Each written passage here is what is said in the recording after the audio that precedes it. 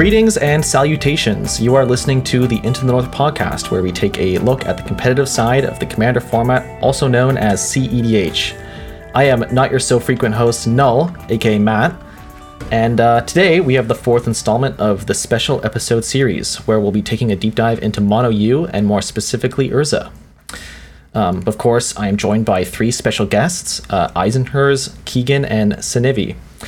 So why don't we start by introducing ourselves? Specifically, tell us a bit about like how you got into CDH and also how you picked up Blue/Urza. Okay, should I start? Yeah. So my name is Eisenherz. I'm from Germany. I used to play Standard or T2 competitively around Onslaught and Mirrodin and the original Ravnica block. And then I stopped playing Magic for over 10 years. I just got back into it last year, played some Pauper, saw that EDH was the new big thing, and then, just started from there, build a casual deck, and made it high-powered. Yeah, and then just started to play Urza because I found him so interesting. Nice. Hello, my name is Keegan, and I've been playing Magic since 7th edition, where I played mostly kitchen table Magic. When I went off to university, some friends picked it up, and naturally I said, oh, I've got some of that in an old box, brought it out, and realized how bad I was. From then, I played iteratively Standard during the heydays of win-con-less blue-white control with Elixir of Immortality.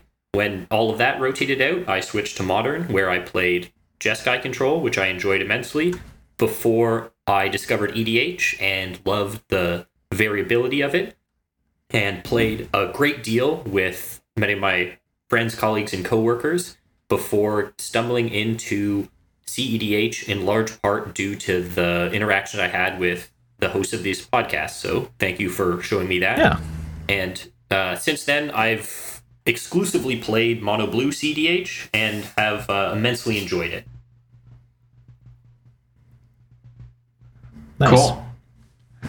So I'm Sinivi. I have been playing Magic, I don't know, since I was a small child. I think, similar to Keegan, maybe around 7th edition. I think the first set that I remember buying boosters of was actually Judgment. But I played a lot through college, and I played a lot of Vintage.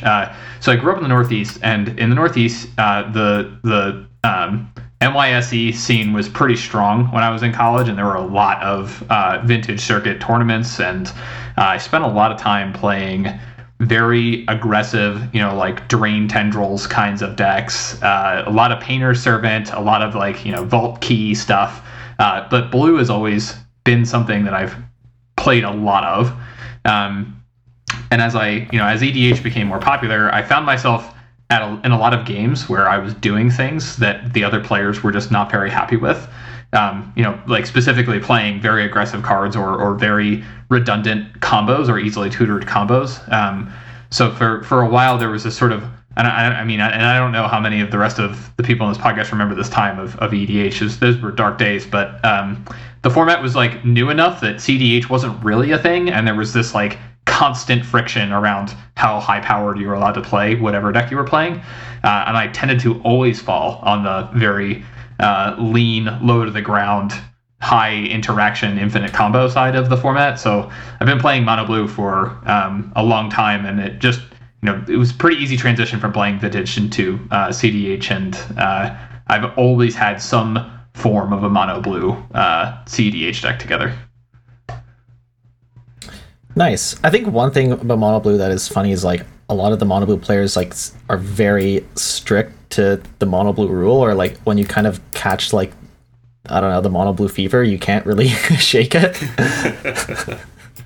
And I'm sure Keegan's going to talk about that 100%. It's a lifestyle, not a deck choice. Yeah, exactly. So we'll be starting by going over kind of the history and philosophy of Mono Blue in general. As I said, but we will be moving into Urza and kind of the nitty-gritty as far as the card selection, piloting advice, and of course questions from the listeners and other hot takes, So do you guys want to give your shot at maybe kind of just talking about how Mono Blue works in CDH? Wait. If you're gonna say it works badly. So I think the best thing we have going for us, of course, is free interaction. So that's what gets added into every other deck that plays blue. But the other thing we have is the strong synergy with artifacts. So we have like very good artifact tutors, and I think that's what the core of Mono Blue does. So heavy interaction plus very synergistic with artifacts, and that's what draws me towards playing Mono Blue the most. There's a huge part of Mono Blue's identity, which is defined by its symbiosis with artifacts. And I think Mono Blue is best defined not by what it does well, but actually what it does poorly. And it mana ramps exceptionally poorly. With the single exceptions of ritual mana in the form of High Tide, there's very little ability for the color to get ahead on mana. And so baked into that is a reliance on the fast mana rocks. What this does mean is that much of the power of Mono Blue decks come from older printed cards. You're highly reliant on things like Mana Crypt, Grim Monolith, and what have you, things that are unlikely to see more printings, as well as many of the most broken blue cards, because naturally having access to a much smaller card pool means that you're limited to playing only really the best of these types of effects, which are rarely reprinted again. So while there is a discrepancy in power level between Mono Blue and some of the 4 and 5 color deck options that you can have, this has continued to widen and will likely, that gap will become greater and greater as time goes on as a function of the printing of commander specific cards. I think, just to add on to that, I think that in addition to the ramp aspect, the synergy with artifacts and the reliance on and necessity of artifacts making Mono Blue a viable archetype also includes the fact that many of our best tutors are artifact-specific tutors, right? Like even the cards that we have that can find things which are not artifacts, don't put them into play, and generally will require more mana investment to have an immediate impact on the game, whereas things like Transmute Artifact can immediately put a relevant to everyone's stacks piece or effect onto the board, like Torpor Orb. And I think that that is a very, very, very compelling reason to be building around artifacts in Mono Blue, especially. I think then you have also the obvious piece, which is the fact that we interact well with the stack. It's no secret to anyone. You play this format, decks are low to the ground. They do a lot of interaction on the stack. Blue is exceptionally good at this. But I think that the relationship it has to artifacts is the primary reason you would play a Mono Blue deck, because all of the free interaction that you have with the stack, many of the other archetypes in the format just jam anyway. So it's one of those things where I don't think it's really like a either or both thing. I think it's the only real reason to play a Mono Blue deck in CEDH is because of the things that you could do with artifacts. Yeah, I think that was all well said. But I guess before we move into the history, is there anything else you'd like to say? All right. Okay. So let's move into the history of Mono Blue, and I think it's great to encapsulate the history before we go into specifically Urza, because there has been a lot of development over the past, 6+ years, at least as far as when I've been playing, that is important to bring up. So what are the other Mono Blue commanders? Okay, so I'm sorry. Did someone say that there were other Mono Blue commanders? I there don't happened believe to you. be, and I think I don't believe you. There was definitely more of a discussion in that before the printing of Urza specifically, but so I gotta be honest. So as I'm fairly new to EDH and CEDH, I haven't played a lot of other commanders, and the only one that really had an impact on me and I really liked playing was Memnarch, who is definitely not CEDH viable, even though people try to make him that. And the reason I played him is because he synergizes with artifacts, and that's what I like. And then other than that, I can't tell really. I've played against Teferi, I've played against Narumeha, I've played against Jace, but I don't think that any of these was as good or as how would you say it, consistent as Urza is. There's a number of potential CEDH blue decks. They're not as good, so I think it's fair to say that if potential and strong air quotes. Yeah, if you want the best option, I don't think it's as much of an interesting discussion. But I would not look down on any deck which ran quite a number of different commanders. I've seen viable options of course, Urza, both versions of Teferi, Neruhumeha, both versions of God Kevnit, Eternal. I mean, hell, Thada Adel, Jace. There's an Arkham list rip, even Thibblefip and Emery. And I would categorize these into perhaps 3 different groups. So there's those that have exceptional artifact-based synergies. Naturally, something like Arkham, Urza, and Teferi would fall into this category. So they're encouraging you to make artifact-based synergies baked into the deck. And then there's those which have the commander act as part of a very compact combo.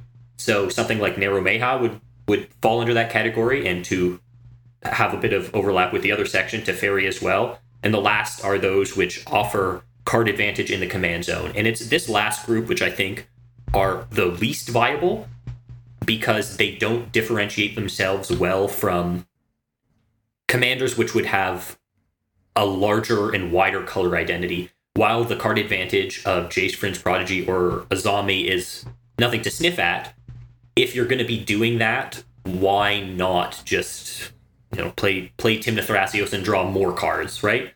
So I think that if we're going to talk of blue and what would justify you sort of tying one of your hands behind your back to play a monocolored strategy, I think that you need to pick what it does best, which is, again, artifact synergies and having a commander which can be included as part of your win condition. Yeah, and even in regards to like the mono blue commanders that do generate advantage, to be completely honest about it, even if Thrasios or Tymna were mono blue, they'd be doing a better job than a lot of these commanders that had card advantage. You're telling me that Fibblefip's draw 1 card isn't sufficient card advantage for a 2-draw? I don't think we're quite at the density of win conditions in mono blue to really say that, but I mean, even I don't know. So we do have a list of descending strength, and I think it's important that we go over, maybe talk specifically about the list, and also that the controversy in regards to which commanders are in which places. So of course at the top it starts with Urza. I don't think anyone's really questioning that, and we will go into why that is later for sure. But I think let's leave that discussion. So who wants to read off the next one? Okay, so the next one is Neruhumeha. And I have to say that I do not agree with that, because I think she's, how would you say it in English? When the combo is coming, almost every time. It's telegraphed. Yeah, it's very telegraphed, and you can interact with it. And then it's also very expensive to combo off, so people are going to be ready for it. And every time I've seen her in pods, she pretty much got smoked. That's my experience with seeing other people play. When Keegan was talking earlier about having a compact combo in the command zone, and I was looking at this list, and Neruhumeha is second, I was like, compact? What? You have to find these instants that like Ghostly Flicker, and you have to have an outlet, or it doesn't really do anything. And first of all, you already, if you're playing mono blue, you're already kind of low on card quality in many circumstances, so having to play shit like Ghostly Flicker and Illusionist Stratagem is not amazing. Even if it does combo with your commander, you then also need an outlet, and finding and putting together all of those things with the card selection that we have is not especially likely. And that doesn't even get into... I mean, look, the number of games that I've played in the last 6 months where I could have reasonably sat around and interacted and held up 7 mana waiting to win is I can probably count them on one hand. I just don't think this is a very good deck, if I'm being super direct. There's some real drawbacks to Neruhumeha, especially given that unlike a similar deck in Teferi being involved in the combo, she has little utility outside of it. It's unlikely that you'll pay 4 mana for a fork effect. To speak to some of the strengths of that deck, would be naturally. The win condition is instant speed, which is highly relevant, although, as you point out, it's often foreseeable, especially because your tutors to find your Ghostly Flicker they'll be telegraphed, right? You'll be able to see for it, and then holding up the 7 mana is necessary. In terms of actually on board, what you have to be telegraph on board, it's much less, which is one of her advantages. Really, you just need lands to cast it. Technically, you could win from nothing but that, generate infinite mana, and then use your Blue Sun Zenith to knock everybody out. I don't think it's exactly fair to call it a 2-card win condition, because although Neromeha in your commander you always have access to, Ghostly Flicker you'd have to tutor for, you still need to have an outlet, and this is an advantage that is unique to Urza and Teferi, them being able to both generate infinite mana as well as draw/cast your whole deck is pretty big. Included at number 2, I think, is perhaps controversial. I know Teferi has gotten a lot more testing, but she is perhaps she stands out as unique in that Artifact 8 is something which she dances around very nicely. While Urza is okay at Artifact Hate, against Artifact Hate, it still has to play a lot of it, and it can execute some of its combos even with that out. Neromeha really is only hated on by, of course, Rule of Law effects as well as counter spells, but isn't. And then lastly, if someone were to heinously just pressure your life total and draw cards and never let you do nothing and cast 7 mana, she's pretty weak to that too. So her backup plan is pretty bad, but she happens to be a little more resilient, as well as being able to operate at instant speed is useful. I think it's useful to move to the next one, because I think that there's a piece here that is about why Urza is relevant and good, that includes resource denial and playing a general, like a stacks strategy or sub-theme, which is very material in evaluating, the relevance of the deck, that I want to kind of get to, because I think it is what I would say is the primary argument for why you should not play something like Neromeha if you're playing mono blue. So the next general on this list is Chainveil Teferi, or Teferi the Planeswalker. And I think, I kind of agree with this one being either second or third. I don't know what else you would put second, but the reason is because mono blue and the format itself is legitimately a turn 3 format. Trying to build a turn 3 mono blue EDH deck is aspirational at best. Let's say that, right? Like, it's aspirational. And when you're the entire meta revolves around these ultra fast dockside strategies, which, by the way, take advantage of the fact that we have to rely on artifacts to do literally fucking anything. You kind of realize very quickly that going fast is never going to be the thing which is MO number 1. So the long and short of that becomes that these mana denial and disruptive strategies get much better, because there is no real version of reality in which you can go faster than the rest of the format. So Chainveil Teferi and Urza, in my opinion, sort of shake out and bubble up to the top as the two kind of premier ways of approaching that specific problem, in that they greatly facilitate your ability to break parity on stacks effects and play a disruptive strategy in ways that many of the other generals just don't provide. Yeah, that's a great way of putting it.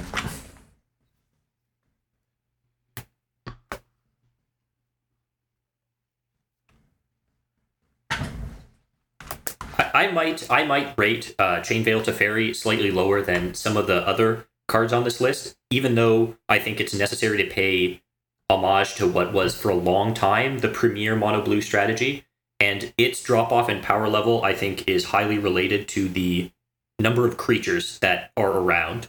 Whereas it might have been possible before to use Teferi as card advantage and mana ramp, now there is little to no chance that you'll be able to resolve a Teferi and have it live to see another turn cycle.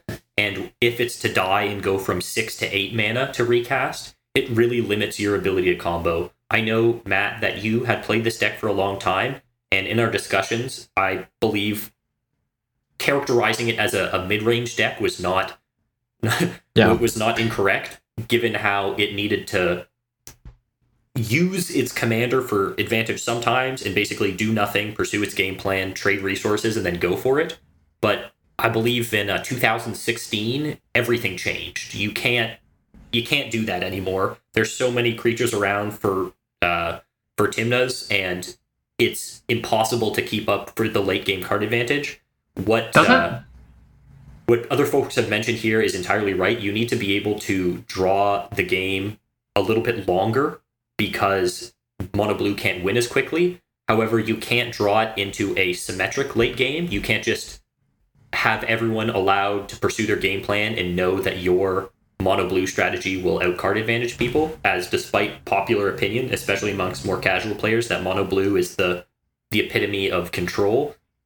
Decks nowadays are entirely unable to pursue that, and those that pursue it well are the ones that have access to more sources of card advantage than Mono Blue could ever hope to. I want to talk specifically about the creature problem as well. Like to put it like succinctly, like Teferi's biggest weakness is that it doesn't have 3 toughness, and I think the largest one of the great improvements you get from Urza from Teferi is that you get 2 creatures with more than 3 toughness. So in 2016 when we got partners, absolutely everything changed with Tymna.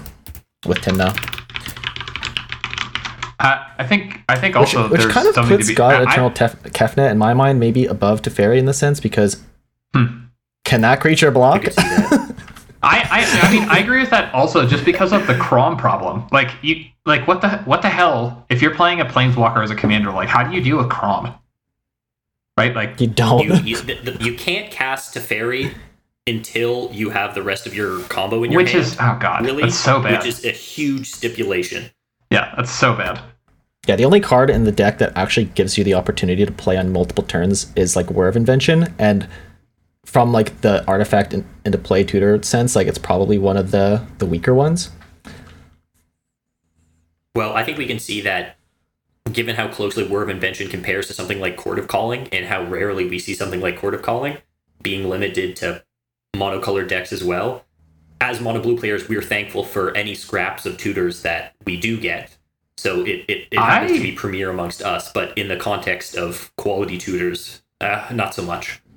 Wait, maybe we should put this in the section about single card discussion, because I actually don't agree with the Whir of Invention thing, and it's kind of a broader point for me. Like, giving away information is bad in this deck, and Whir of Invention lets you keep information hidden and do things like oopsie a stacks effect that obviates whatever someone was trying to do, right? Like Whir of Invention into Pithing Needle shuts down a lot of shit. Whir of Invention into Torpor Orb, like oopsie barfs on Dockside. So like I really like that aspect of playing mono blue, but I think it seems like more like it belongs in the single card discussion section.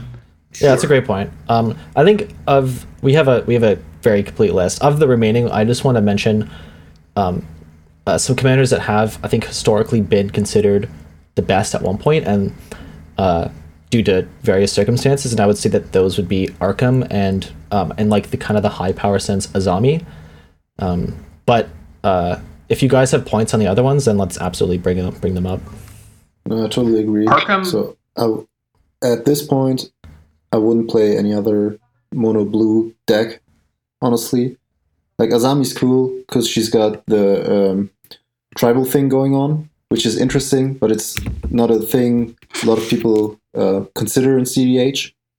And then Arkham, of course, it's like Cinevi already said, he's dead since Pension ban. Yeah. God, Rip, That was a tough I just need to say this, but like Arkham, God, I really loved Arkham because I just, in general, like I play a lot of disruptive and stacks decks in CDH, and I really miss playing a deck that could both be stacks and just force everyone to have it or you would win. This card is really a lot like Hermit Druid in that way. You know, like you run out Arkham, and everyone knows if no one finds an answer, you will win if you're on top with Arkham, right? Yep. Like, I loved that aspect of that deck, and I was so sad because without Pension, it really is just not the same thing. And Arkham was I think considered like one of the best decks even before Pension, due to like I mean, I don't know exactly it, but like the Darksteel Citadel type combo where you can clear the board. And it's still in that sense, rolls disc and Forge, and still in that sense, like, sorry, not Citadel. It's still in that sense, like, it is an untap and win deck. So you can definitely steal games in that sense. All right, I have some. I mean, it goes without saying that Paradox Engine hurt is a lot of decks. The banning of that, but Mono Blue got it kind of bad, especially because two of its decks in Arkham Dagson and Emery are viable with it and less so without it. My issue with Arkham mostly relates to how slot intensive the combo has to be. If someone counters your Arkham a couple times, and I'm looking at a hand that includes Memnite and Sentinel Flute, I'm not super happy. And what do you mean? Come on, man! Sentinel Flute is amazing. Sentinel Flute, dude. You're gonna be happy you have all those 0-cost creatures when you Gilded Drake someone's Tymna. Just saying. So it requires you to play what I think could generously be called air and callously called garbage. So I don't love that because it already leans into what Mono Blue already has a problem with, which is highly commander-centric strategies. You really need the commander to be in play to do anything, and you can do little nothing without it. I think it's also fair to make specific reference to Jace and the aforementioned and mocked Fibblethip, because both of those, they have entrance on the decklist database. There are people who play them. I consider them CDH decks, but they have pretty inherent problems. The problem with Jace being that the High Tide combo that it's trying to pursue is not actively great, and it itself as a one-time Snapcaster Mage and sometimes Merfolk Looter is not enough card advantage to warrant its slot, really. And then with Fibblethip being literally 2-mana draw 1 outside of your Polymorph combo, and at the time that you're pursuing a Polymorph combo, why choose that as your commander? And then, I don't know, I've given a try to, I think all of these decks at one point. Definitely played the most CVT and Azami, but they just don't stack up. They don't stack up because Urza has facets. Also, he is better than them because he circumvents some of the artifact reliance, which I mentioned was an advantage for Narumeha, but he just gets to do that kind of for free, which is huge. Yeah, the number of times I've seen people try to, like, windmill slam Null Rod like it's going to end your game, and then just, like, you play around it because Urza's not an artifact is kind of amazing. It's this is something which is going to likely be an expanded conversation later, but to make specific mention to it now, I think that as hard as Urza is to play, it is much more difficult to play against, but that doesn't mean that when you play against it, you're not going to have it lose. But there is an overestimation often on what you might be capable of. I had the privilege recently to play with some of the Team Turn 3 people, and Reed looked at my board and said, well, I guess he might just win. And I looked at my board, and I had 2 lands and Urza in play, and thought to myself, well, I hope so, but I don't know how we're getting there. That is so true. Oh my god, the threat assessment. If you want to be feared, Urza is a good deck to play, but it requires a little bit of CEDH specific knowledge to play around in such a way as to not overvalue its strength, and as a consequence, sort of give free wins to other decks. Yeah. I agree. Also, just as a tiny aside, because some people play this type of thing, there are a number of mono blue decks which are very good in limited circumstances, that being when you can't get your other 2 friends to show up. So if you play something like Baral, Venser, Vendilion Click, or Talrand, they can all have legs and play a meaningful game in 1v1, but with 4 players, it drops off dramatically. So that would be something. The real strength of exactly. Vendilion Click. Honestly, I played a lot of Vendilion Click, to be truthful, in the past, especially like I was talking about earlier. Playing games of CEDH before it was a format and making everyone salty. They used to play Vendilion Click and Tunnel Vision, and that really upset people. Like the fact that your general plus tunnel vision was a combo was like very upsetting for a lot of people. Like when the format was kind of more fledgling. But the Vendilion Click heads up is also just so powerful because it gives you this ability to just say no to, from the command zone at any time, something that your opponent is doing. And when there's only one of them, that is amazing. When there are three, it's not great. It becomes a bit tougher, yeah. Well, I think that's a great way to wrap up the history for sure of Mono Blue. We have some other honorable mentions that may not have come up, so I'll just list through those and then let's move on. So we have Empress Galena, of course. We have Kefnet the Mindful, Creature Teferi, and Thassa Deep Dwelling, all of which, okay, Arcanist for sure, all of which have, can certainly steal games in like high power context and definitely represent Mono Blue well, but maybe don't quite make the cut in CDH. So yeah. Shout out to Creature Teferi, also playing one of my other favorite cards, which is Knowledge Pool. Yeah,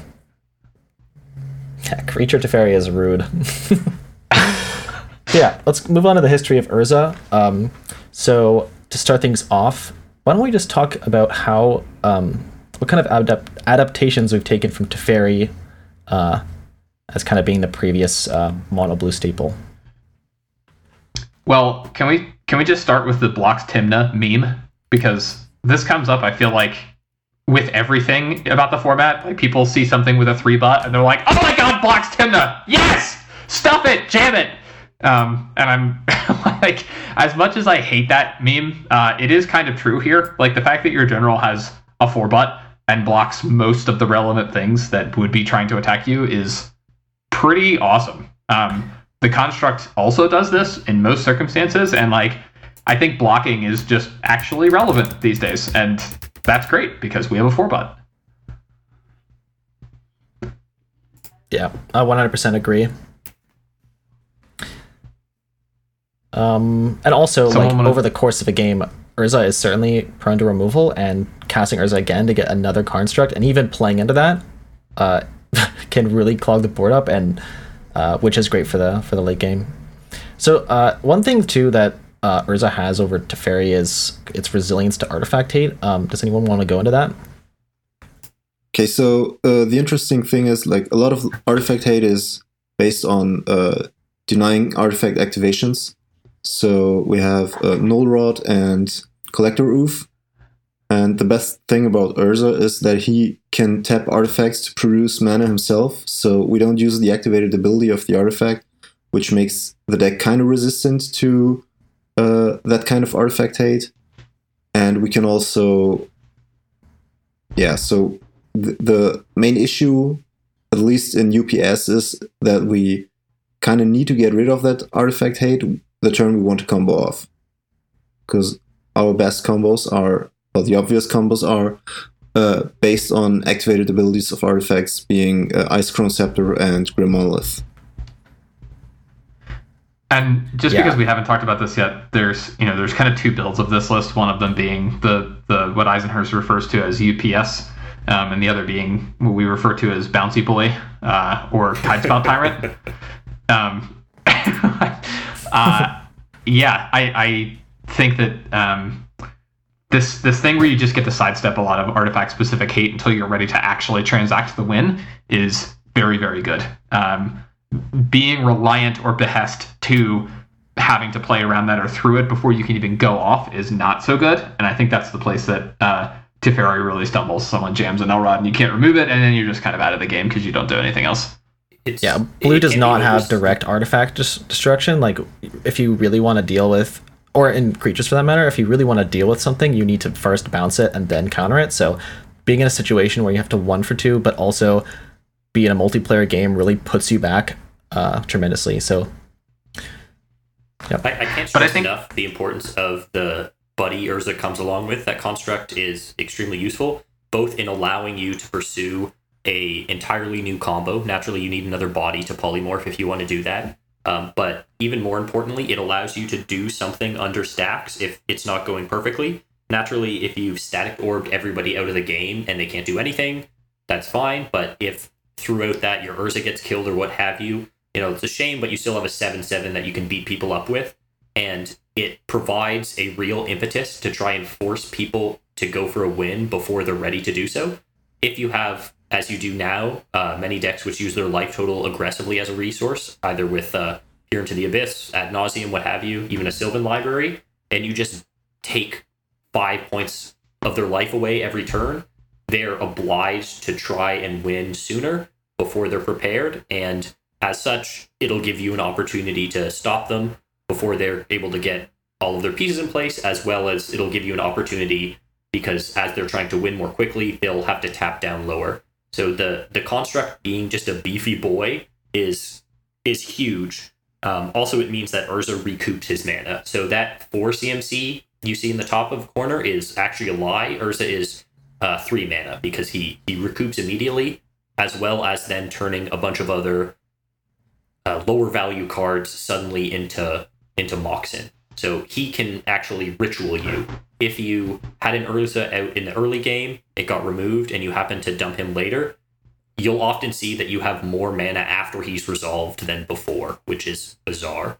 Yeah, the fact that Urza is functionally ramp, and that this deck, one of the other bullets we have here is utility outside of combo, and we discussed earlier that Mono Blue really struggles to ramp, and that ramp is good. Shocker.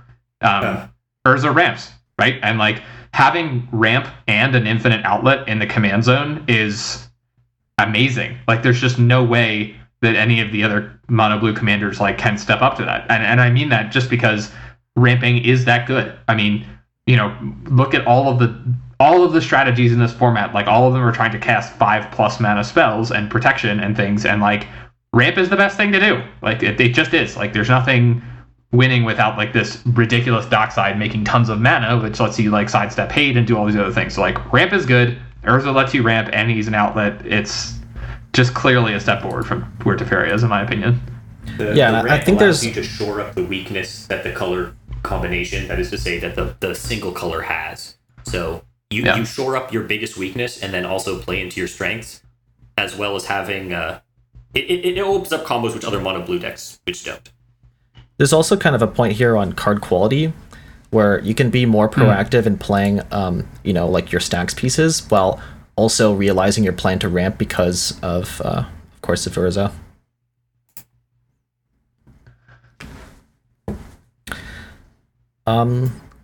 Cool. So we've seen, I think there's always a rush in the CDH community to get kind of the first list out, and I love that about the community, absolutely. So in the early days, we're talking about you guys know it better than me, but there was the UPS list, which is Sick, Shaper, Siggy, Lurker, to be correct.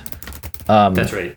And of course, since then it's evolved into the Discord and that. Do you guys want to maybe talk about that? So I wasn't around when the first list was written. I joined EDH a little bit later than that, but it was the first list I've seen on the CDH database and on Tapped Out as well. So naturally, I went from there and made my own list out of it, which is still pretty similar to the original list. So, or at least to the list that you can see on the Tapped Out link right now. Yeah, and that's also the reason why I'm personally still not on the polymorph train.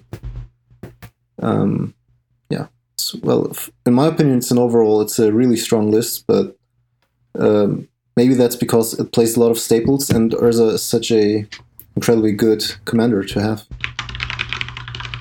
I had a wonderful time with, as you put it, Matt, the mad dash when it was first spoiled. During spoiler season, Urza was printed. Naturally, a number of my friends who knew I played messaged me to show me it, and I left from work to go pick up the cards for it, and by the time I got home, there was already a deck list for it. So that was pretty amazing. At that time, the list was much closer to what Chainveil Teferi was, relying on some of the best mono blue cards. The adaptations I made from that, so credit for all of those deck makers for this inspiration, but the direction I took it at was to play much more into synergies with Urza. By my view, Mock Sapphire is a pretty good card, so I just put in as many versions of 0 CMC artifacts as I could, and probably went a little overboard. I then had the great fortune to actually play with Sick, Reed, as well as Shaper and Lurker at Grand Prix Montreal, and in fact got to play some mirror matches then. And at the time, I was on some very different build than I am now. Of course, it was creature based, as well as the deck was more reliant on Future Sight combos with Top and whatnot. Where at the time I played Mystic Forge instead, which didn't work out how I wanted it that's to. A take. But anyways, it's worth a try. But in playing with them in the discussions, I mentioned how I thought it was wise to basically just not go all in on Urza, because that's a little too much, but play as much into just him being good as possible, with specific emphasis on putting Mock Sapphire that can be cantripped away when you don't have him. And so that's why my list will play a higher density of those, as well as synergistic cards with those like Paradoxical Outcome. But it's adapted a lot. And then, of course, Polymorph happened and lots of things changed. Yeah, what's that about? What's this creatureless deck list that we're hinting at? Something bouncy boy. So the creatureless list is is what we call the polymorph, the polytyrant build of Urza, and essentially the way it works is you don't run any creature other than Tidespell Tyrant, and you run the polymorph effects, which reveal cards from the top of your library until they reveal a creature, and then you put that creature into play. So it plays both Proteus Staff and polymorph, and when resolving either one of those abilities, you get Tidespell Tyrant, and then you trivially kind of go infinite with mana positive rocks. So that could be 0 cost mana or 0 cost artifacts that you can play and then trigger Tidespell Tyrant and then bounce another 0 cost artifact to your hand after tapping it for mana with Urza, producing infinite mana, of course, and then you can play your entire deck with Urza's ability. The reason that this list, in my humble opinion, is the only way to play this deck, cough, cough, is... Humble opinion. My humble opinion is that if you don't play this, you are wrong.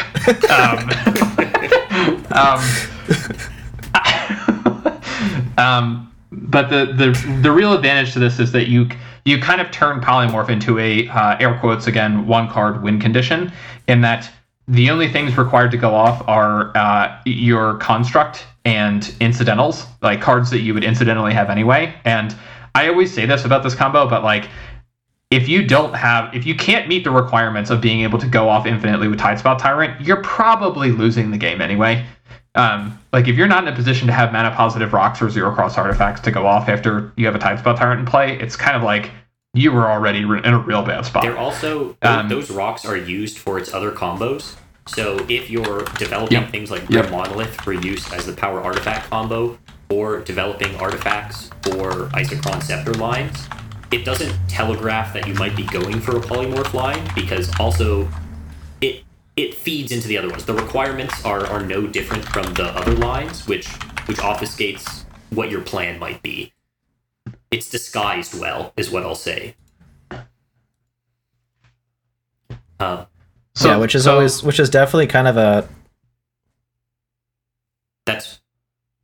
It's true. It turns your... It also happens... I mean, people say 1 card win condition about everything. At this point, I think Llanowar Elves is a 1 card win condition. But polymorph is as because you can neoform it as you can get. Training grounds. Because you really do just need the polymorph and then a bunch of random stuff, and it can be anything. They also don't have to be all mana positive rocks, which is nice. A mana vault and a sapphire medallion, one being -1, the other being +2, means that you can combo with a lot of stuff. It also allows you to play through hate, which would normally be crippling to a mono blue deck. Naturally, it doesn't require the use of any artifact activated abilities because you're tapping them to Urza if you have 0 drops. as well as you can actually just use some of the bounce triggers of the Tyrant to bounce whatever hate piece might be stopping you. Yeah.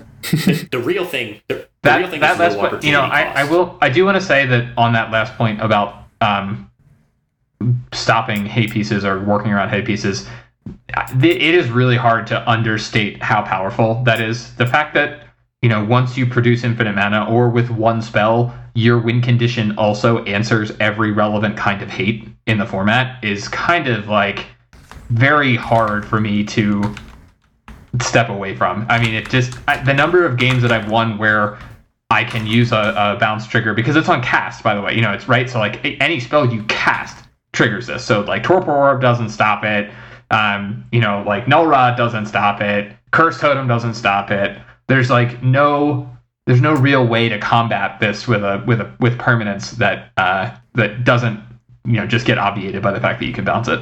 There's two important points I just want to touch on before I've said my piece for the differences. And the first is that these decks aren't actually that different. It's a low opportunity cost to run creatureless because UPS only has 4 creatures in the first place, so it's not like you're losing a ton of card quality. You are losing some very strong effects, especially things like Gilded Drake and Spellseeker, but you gaining the other win condition is helpful. And then the last one is there's actually a variety of polymorph effects, and Sinivy and I only do play 2 in Polymorph and Proteus Staff, but if you chose to take this much more in a polymorph line, you have the options of Reweave, which is a 6 mana instant, and Randomly Arcane. You can Mass Polymorph, which is again a sorcery and 6 mana. Synthetic Destiny is a 6 mana instant, and then you have the 2 strangest ones, which are creature polymorph effects in Jalira, which is basically just Proteus Staff but on a creature, so it's worse. Right. And the very strange Riptide Shapeshifter. I could see running maybe Reweave, and I have seen people do Mass Polymorph and Synthetic Destiny, although in those cases, because it kills both of your creatures, they often are not getting Tidespout Tyrant and instead get Thassa's Oracle and Leveler, they're getting... which is... it's a God. Bit much. I just... Why? I hope when we get to the single card discussion, I can't wait to shit on Thassa's Oracle being played in this deck. I look forward to that. Just saying. Please do that. One point I want to bring up just before we move on specifically with Tidespout is the one kind of hate that it doesn't stop are permanents that limit the amount of spells you can cast in a turn. Of course, if you cast your Polymorph, you're not going to be able to cast a spell to bounce that. So that is certainly a limitation. You Proteus Staff for those conditions. So yeah, if you do have Proteus Staff, then you are doing it well. But to be fair, then you're casting Proteus Staff and passing turn. I mean, this feeds. Then you're also not responding to removal, right? So good, but it's Those rule of law type effects are also very bad for the other 2 combos we play. Yeah. So you can't go off with Ice-Crown Scepter, and you're also it's very hard to go off with Grim Monolith Power Artifact, because the second you cast Power Artifact, you've already cast that one spell, and then you can't go for a bounce effect, which hurts, so you will have to wait a turn, and then hope nobody destroys your combo, which will... Yeah. Well, the nice thing about that, though, is that with Power Artifact, and this is why I still like running Power Artifact, in a rule of law situation, you can pass the turn and then activate Urza, ad nauseum. I don't sort of choice of words. That plan. I didn't say it was a good plan. I just said, if you have to play into a rule of law, you can get away with this because you don't have to cast everyone that you flip. You can just keep flipping and then pick what you want to cast. I suppose we didn't discuss, because I think most of the listeners of this podcast are at least familiar with CDH in the deck, is that Urza's activated ability is quite poor. It does not get around timing restrictions, so you have to cast the spells as they normally would be cast. It does allow you to play a land, which is nice. And the other big thing is if you can't cast that spell, or you choose not to, it just remains exiled. So I have some concerns about passing the turn, exiling a large portion of my library. As yet, I don't believe that either of our Verta have the ability to win at instant speed. Yeah, I agree with that. I don't think that, like going on that topic of Urza's activated ability, I don't think you should use it anytime if you're not going off. Like I use it sometimes if I have nothing better to do, and I have enough mana open to at least pretend that I have interaction. So that's the only time I use his third ability, and it really goes poorly most of the time. If they had templated it like Thrasios' ability, where the lands went into play and you just drew, that would be much better, but they didn't. That would be pretty nice. Everyone also has a story of when they've activated Urza's ability when someone's win condition is on the stack and they just mised into like a Force of Will or something. And that's all nice, but don't try and do that. Also, if you're intending to activate Urza's ability, a common mistake that I see is for people to have played their land first, which means that if they hit a land, which is a third of the deck, then they can't do anything with it, as well as to wait to do it on people's end step, because then a large portion of your deck being only sorcery speed means that that's also wasted. So if you really have nothing and you're not trying to gain value from a bluff, just spin it main phase, see what happens. But last resort, that's a last resort. Yeah, that's also a common mistake too with the... Yeah, a lot of people try to play Urza's activated ability as if he was Thrasios, which he's definitely not. So if you're coming from other decks and trying to use his ability as you would maybe some specific 2CMC Simic partner card, just it doesn't work at all like that, and you have to rethink how that works. Basically, only activate it if you have no other option or you're winning the game. Yeah, 1.2 in regards to like saving your land drop, if you are on the Future Sight version, that is also very good advice. Definitely get your Future Sight down before playing your land. And I guess the last point in this section is how do you guys find Urza is placed in the metagame? I guess this is history, so I guess over time. So of course, Sinevi, you go first, please, if you want.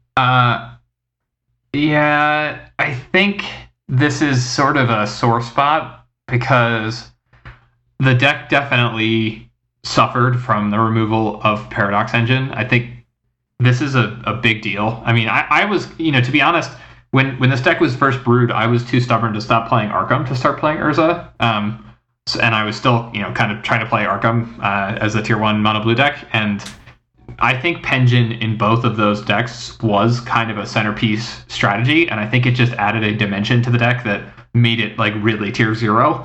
And I think that without Penjin, you lose the ability to like oopsie into a win. You have to be much more deliberate and kind of constructed now and intentional now about assembling your win conditions than you did when Penjin was in the deck, because you could just oopsie onto a tutor for into play an ETB tutor like Transmute Artifact or something and find yourself able to win the game on the back of that, and you can't do that anymore.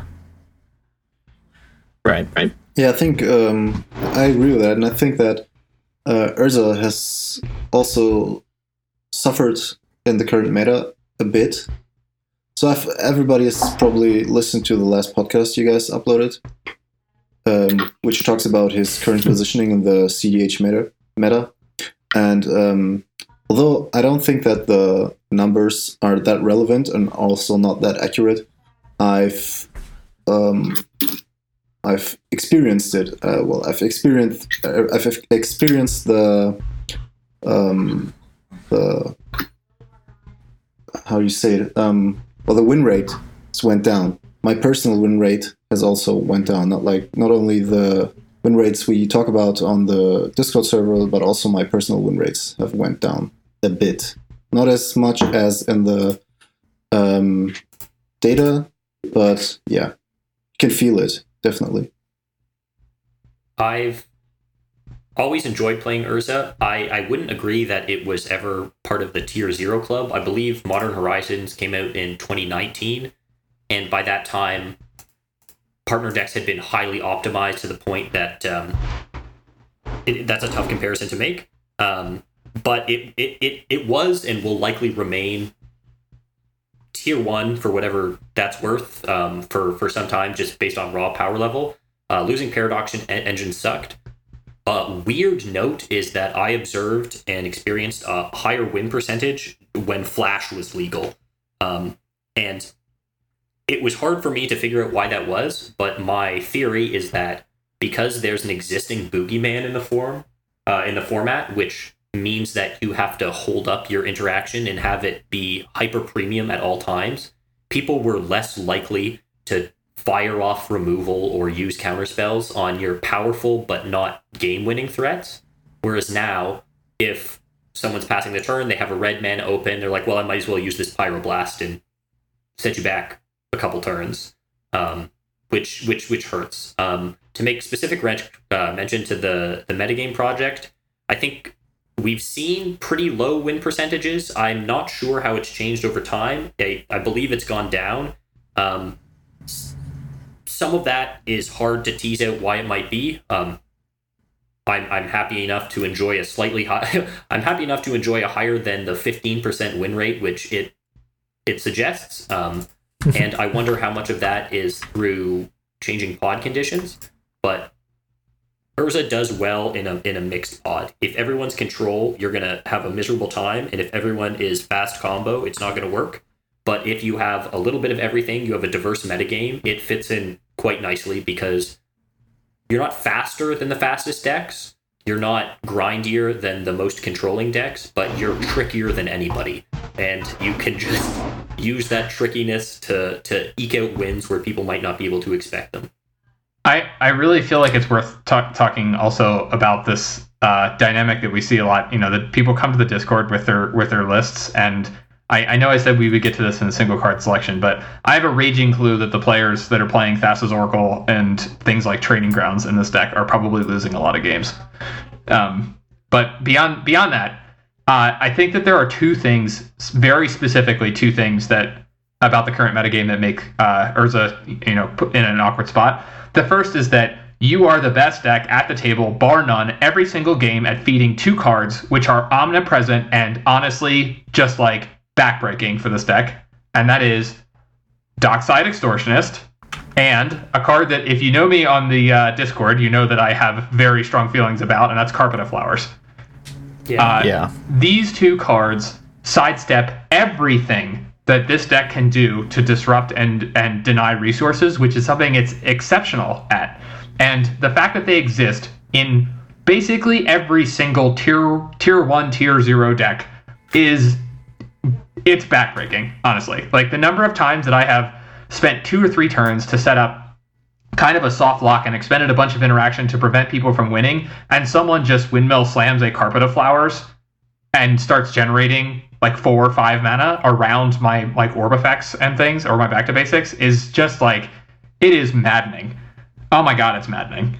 It's fair to say that the printing of Drannith Magistrate didn't do Commander Reliant decks any favors either. That's fair. That's totally fair. 100%. Yeah, but I think that the Drannith Magistrate is strong, but he hurts everybody a bit. He hurts us more, maybe, in most parts, but he's generally bad for everybody, whereas Dockside Extortionist and Carpet of Flowers gets incredibly better with us in the pot. Yeah, we literally we go out of our way to supercharge both of those cards, right? Like, and that feels really, really bad. It goes back to the point too where like if you do want to deal with a Drannith, it is a 1 for 2, and that's not at all where you want to be, especially in a multiplayer game. Yeah, so I guess before we move on, any other notes on history? Cool. So we got deck construction, and this is definitely going to be one of the meatier topics, and we've gone ahead and created categories that can kind of provide some succinctness to this. So to start things off, what are generally the win conditions that you find in Urza decks? Okay, so the win conditions that are played in 99% of Urza decks are Izaref combo, because we can generate enough mana to just go off, so we don't have to actually worry about the rock aspect that often.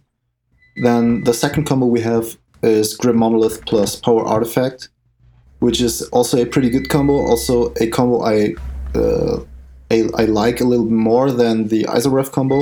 It is harder to tutor for because we can't get a power artifact that easily.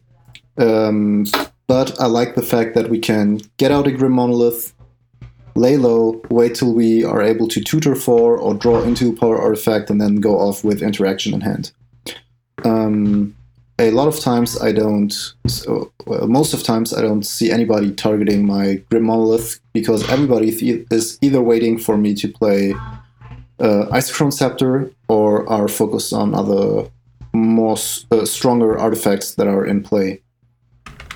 And then lastly, we have the Polytyrant combo, which I'm definitely not an expert on, so I will let Keegan and Cinevi do the talking on that. Yeah, I mean, we talked about this earlier, right? Like the Bouncy Boy combo just means you polymorph your construct into Tidespout Tyrant, and then you proceed to do Bouncy Boy things and make lots of mana infinitely. So it's another way to make infinite mana and utilize Urza as an outlet is the TLDR. I think there's some combos which we'll see players come in with regularly, which bear some lip service, and we're not going to, I think, spend a lot of time on budget alternatives, just due to the nature of this podcast. But there are options which include Future Sight, Top, and Ethereum Sculptor. Naturally, not playable in Polytyrant, except for there are alternatives to Sculptor, so you can play something like Cloud Key, and this allows you to draw your entire deck. This is somewhat limited because it's 3 cards and Future Sight is untutorable. It's okay because each of them is pretty good on their own. Top is something that you'll want to play anyways. Future Sight is an alright piece of card advantage on its own, so that's nice. I think we feel differently about Future Sight. I think this card is hot trash, honestly. I'm not very big on it. I think I mentioned before that I did play this combo at a time, and I could see playing this in a version that did not include Polytyrant, I suppose, just as another combo, even though I'm not a big fan. Mystic Forge is easier to search, but it's so much worse on its own. I think this is a great budget option, but I also kind of think that Urza as a deck is not a great budget deck. No, necessarily. Crypt. Yeah.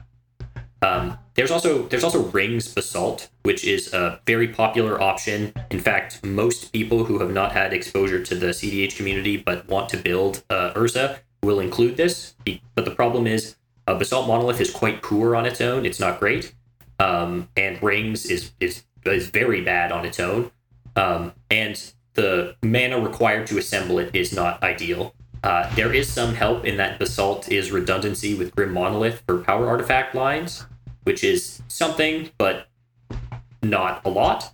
And the last sort of redundant piece I'd mention would be I've seen people use the newly printed Lithoform engine in addition to Isochron Scepter because it has additional utility, and also in UPS allows you to double up on Spellseeker triggers to look for things. So it does open up other options, but it's a lot of mana, which I'm not experienced enough in playing it to lambast it entirely.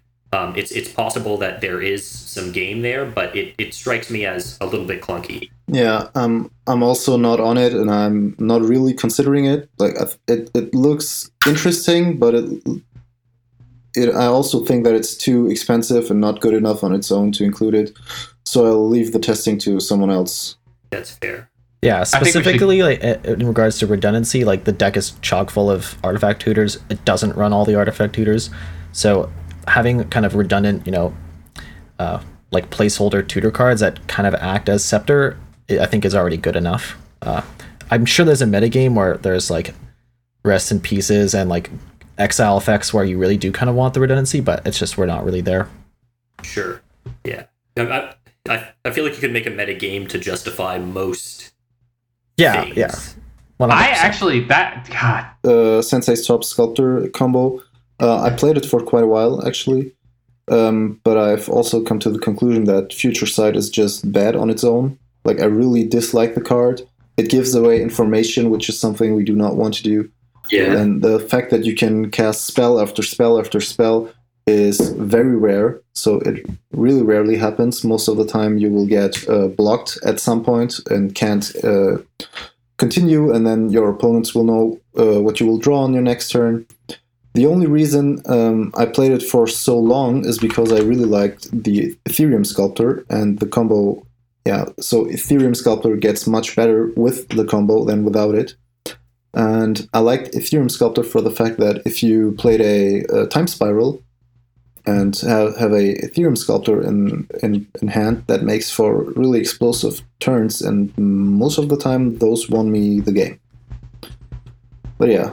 There is some redundancy. You can play a Sai instead of Ethereum Sculptor because it produces mana by its triggers, but I think that Sai was something that was included in earlier deck lists, but has since been pretty much dropped by everyone as being too cute. So while that is a viable combo, the Sai is too poor on its own, and it's important that your combo be as compact as possible and that its various elements have some utility outside of winning the game. And that's also true for Ethereum Sculptor. So it's very good with the combo, although the combo is not that good. But it's pretty bad outside of the combo because you don't actually have that many artifacts that would make it worth it. Yeah. So we play a lot of very cheap artifacts, and then we also have a lot of ramps, so we don't really need that cost reduction effect that much. One point on Future Sight too is there kind of already is like a Future Sight deck beside Urza, and that's Elsha, and we've seen for sure that even though Elsha kind of fixes like the giving away information problem, it also has fallen out of favor because compared to the other win conditions, it doesn't really provide any improvements like ISO Rev or Polytyrant really do. So yeah, that's exactly right. And I really also, this is a point we're probably going to come back to when we talk about other cards, but one cannot simply give away information playing mono blue. That is just not a thing. Like there are cards that even, like we talk about cutting and we kind of have turned into memes on the Discord server, including Fact or Fiction, because they give away information, and that's really painful in this deck because like you do have to lean in a little bit to playing Boogeyman. And I guess we're going to get to Piloting Device later, so we can talk about it there, but giving away information is incorrect, and that card just lets your opponents have all the information. In a particular event of out of error, I put a Telepathy in my Teferi deck, and I cut it immediately the first time I was able to play it because I'm like, oh god, or not Telepathy. There's like I was not happy with the result. Just don't play Telepathy because your games all become 6 hours, because you'd think with perfect information everyone would play more quickly, but it's just information overload. Yeah, totally. So the next category we have here is ramp, and we did talk about how Urza like really fixes the ramp aspect of mono blue. So let's talk about that. No, go ahead. So I think the thing I like the most actually is that you can play all those very cheap artifacts that are like one mana, but replace the cost, the mana you spend on them. So you can pretty much spam the board with a lot of cheap, very nice artifacts like Ether Spellbomb or Witching Well, and then have an ETB effect or something, and then use them for mana later, which is a very interesting idea, especially for Ether Spellbomb. I like that card a lot, because you can cast it, leave it there, not use it for a card draw, and then the second you need it, you can tap itself for mana, sacrifice it, and bounce Urza to protect him, or bounce a creature you need to get rid of to combo off, which is quite nice. Yeah. This is the part of the deck which is most unique from other blue decks and most other decks in general.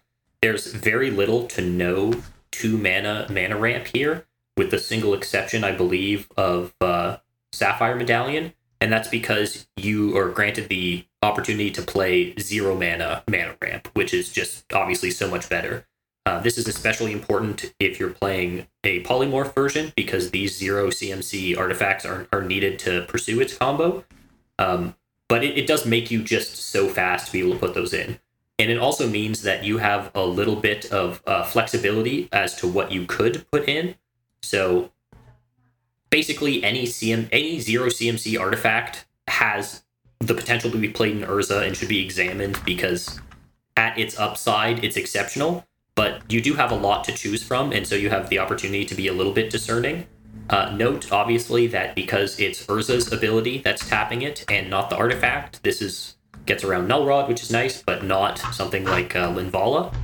Or Cursed Totem, and finally, I have put a particular premium on 0 CMC artifacts and 1 CMC artifacts, which have utility outside of being mana rocks. So things like, of course, Aether Spellbomb, Witching Well, Astrolabe, and any of the baubles in Mishra's Urza's Lodestone, which can cantrip away. All of those do something in their failure state, and then just happen to also be Mox Sapphire when your deck's doing its thing.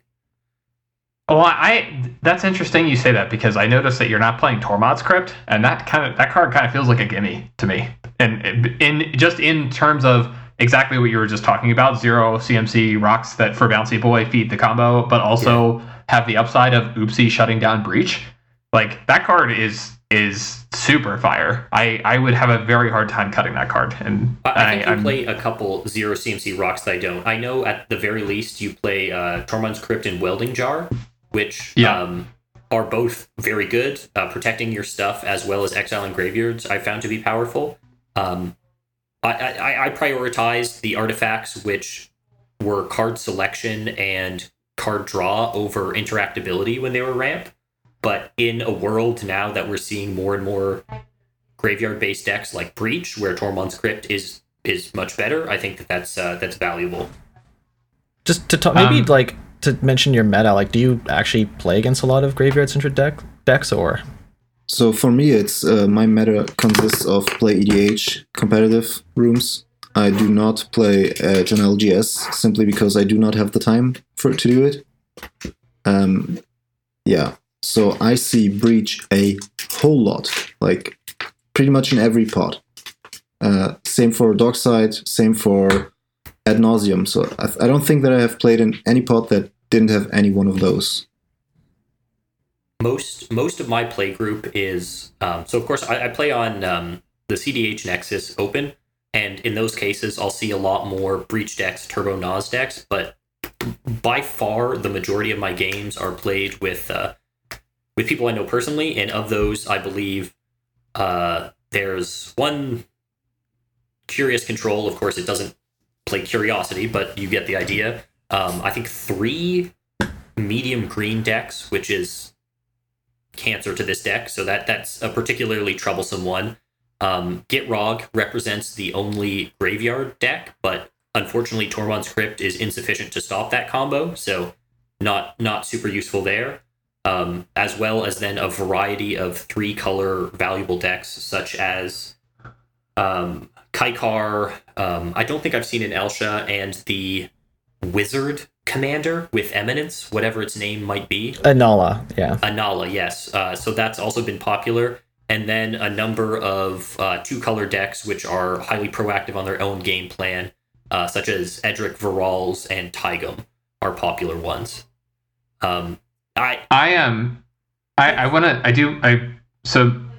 want to talk about my meta, but I also want to make 2 points about the ramp section of deck construction here. So sure, I'll talk about meta first, and then I'll come back to the ramp thing. I also play on PlayDH. My experience there, honestly, has been more that it's like there's a lot of stacks decks on that server. I play against a lot of stacks on that server, and I play a lot of stacks myself, so that's kind of interesting. But otherwise, I have a pretty good group of friends that either I played with through college or who play in Colorado here, where I live, with me in person. And that meta is much more graveyard-centric, to be fair. I mean, there's a Tadiova player. All of their combos revolve around the graveyard in many cases, or they just get tons of value out of, like, Ramanap. Lots of people on Breach, multiple Kess decks. There's a couple people on Hermit Druid, so there's a lot of stuff that revolves around the graveyard. So that is like it's not an option to cut that for me. Yeah. So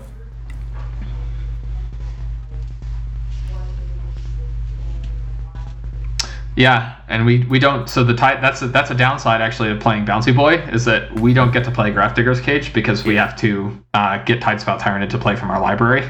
So yeah, that's a great point. I know it. Yeah, I know this is kind of a departure from the notes. I think it's important that we maybe you should have done this earlier, but like discussing our metagames certainly is how we inform our personal deck construction choices. So let's move back to ramp unless anyone else has I suppose I would be remiss if I didn't account for the many games I played against Lyndon's Blood Pod deck. So that also is the representative other stacks deck. Raspberry Jam. Oh, I don't know what he calls it. I think it might just be Blood Pod, yeah. But it then has more stacks pieces than usual and no Blood Moon or Birthing Pod. So maybe a bit of a departure from the nomenclature. So on the subject of ramp, I think that there are two things that I want to say here before we move on. The first is that there are two kinds of ramp. Ramp which facilitates you casting Urza faster, and ramp which helps after Urza has been cast. This is an important distinction because you have to have a good balance of both things, and cards which so that it makes certain cards awkward, right? So it makes Mople Mox Opal in some circumstances very awkward because it doesn't accelerate you towards Urza. And that can be problematic because you can end up in a circumstance where you actually just don't have the opportunity to cast Urza, and you have a bunch of other rocks or cards that would do things if you could cast Urza, but you can't. So you kind of have to pay attention to that. And then the other thing that is worth noting is that it is amazing how much better certain cards get when they tap for 1 mana as well. So the bar kind of like goes way down when everything taps for mana. I'm thinking of specifically things like Top. Top is good, but we're not really playing anything that it combos with. It just is much better when it itself can tap for mana and be card selection. And then also stuff like Pithing Needle, where it's a kind of a narrow answer, but because you're trying to drag the game out and there are lots of targets, otherwise the fact that it taps for 1 mana is just good enough. So you get to kind of play some things like that in some of the slots as well. Yeah. And then what I would like to add is that I see a lot of people, especially newer people that are new to the deck, that add cards like Arcane Signet or Thran Dynamo or even Gilded Lotus. Those cards really do not have a spot in Urza. Because we have so much better ramp. We have ramp with utility. We can make everything a Mox Sapphire. So you also always have to keep that in mind when constructing this deck. Even in budget decks, you can just jam an interactive 0 or 1 mana artifact that has an ETB effect or something that would definitely still be better than all those high CMC rocks. One important thing I think to mention is that our rocks being so cheap means that this deck has a play pattern of vomiting its hand onto the table fairly quickly. And as Sinivi mentioned, some of those rocks will not be able to tap for mana until Urza resolves. Naturally, once he does, you have a ton. But because of this high density of low CMC quote-unquote rocks, it makes any wheel effects absolutely phenomenal because Vomit Hand, Reload to 7, and Repeat is just an extremely effective game plan because it's difficult for your opponents to develop their own game plan when their hand is getting wheeled away, as well as you can just churn through large portions of your library and then find yourself with a lot of mana, no cards, and then replenish your cards and have everything you need. Yeah, well, and then the last thing I would like to say is that you should definitely not play Mox Amber. Yes. Yeah. Yes. See that way too often. I think it's somewhat important. So many people have suggested this that I feel like the specific reason is because they say, well, you have Urza, he's legendary, so it taps for blue. But then you need to think to yourself, well, because you have Urza, it taps for blue anyways. So its failure state is it does nothing, and its best case scenario is it's a worse Darksteel talisman or whatever. Yeah. Yeah, totally true. I actually want to riff on. Oh, pardon. Yeah, go ahead. I want to riff on what Keegan mentioned about vomiting your hand into play, because I think that maybe to skip some of these sections and go to like card advantage and bombs. this aspect of the deck is why playing card advantage engines, wheels, and bombs are so good, because you have this, this critical mass of ramp, and the deck does produce a lot of mana. When you get into a state where you've puked your hand into play and you have like 1 or 2 cards left and they're both interaction, that's not actually a very good position for this deck to be in. Like, you don't really want to be in that spot, because it means that you have to like pray that you top deck well, and in my experience this deck does not top deck particularly well. So you create these scenarios where what you actually want is some kind of payoff. It's almost like playing Nas in some ways, where you have a lot of you have a density of hands that do a couple of things. One of them is vomit a whole bunch of rocks into play and then wheel or play like a time spiral kind of effect. And it just puts additional emphasis on playing cards like that. And so, those like 5-6 mana draw card spells, or things like Consecrated Sphinx if you're playing UPS, just get much more attractive because they let you do something that is like super abusive very early, and they serve as a payoff, which is something that we're kind of short on in this deck. We really have that issue of being really fast turn 1, turn 2, get Urza out, and then have nothing to do with the mana we have. Yeah, and I did talk about kind of the wheel point again. Like, we are in a meta of Underworld Breach, and like there are incidental wheels, and that. But that being said, like, it's not certainly something to rely on, like dumping your hand out. But is absolutely something that you can expect out of your other decks. So I guess what that means is, like, personally, how I would play is to get your cards into play as soon as you can, because it might be inevitable that your opponent casts a wheel. This might bleed into play pattern suggestions, but there are few situations when you'd want to hold on to your 0 CMC spells. Like, if you're looking at an Everflowing Chalice and you're never going to multi-kick it, you're just going to play it for 0, it's probably better to just do that earlier rather than later. Because, again, you get wheeled away, who knows, maybe a Rule of Law or Trinisphere happens, and then it's much worse, and you'll be kicking yourself. Even I totally something agree. as simple as Rhystic Study or Mystic Remora, like anything like that, means basically play your cards when you can. The one exception to this is if you're aiming to do a polymorph win, it's necessary that you retain a cheap spell to start your loop by casting it. Yeah. The thing with Everflowing Chalice also is that the only time it's worth it to multi-kick it if you pay 4. At least. So, I don't think that I've multi-kicked it a lot of times. I just play it out, use it as a rock when Urza's out. I tend to which is feel particularly the same. not going to be happening before you cast Urza. The upside of Everflowing Chalice is that you can cast it before Urza with 2 mana, and it ramps. Like, that's a thing that I don't think it's right to not be on this card, because unlike many of your other 0-cost artifacts, it actually does accelerate you towards Urza in a pinch where you needed to, and that is really critical because it just increases the density of hands that you get that allow you to play your general. And not being able to do that and being stuck with a different 0-cost artifact that does not produce mana in your hand is really not a good position to be in. Yeah, you want to be developing as fast as the other decks in the pod, and if you're up against Thrasios, where it's a consistent turn 2 play, then you do want to like very much at least get Urza in the turn 3. But of course, if you can go earlier, that's phenomenal. So yeah, let's go into the next section, which is disruption, and this is like a big part of how Urza works, I think, in my opinion. So let's talk about that. Sure, yeah. Well, the best things we have with Urza are the artifacts that we can shut off by tapping them, of course. That being Winter Orb and Static Orb. They're incredibly strong with Urza. And then we also have Back to Basics, which works really fine with this deck because we play mostly islands, so we're not affected by it that much, or at least as much as 3-color or 4-color commanders are, and especially decks that have a tainted mana base.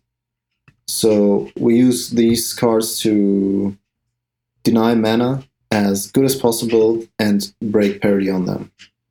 And that's also why cards like Carpet of Flowers really hurts us, because it plays around that effect.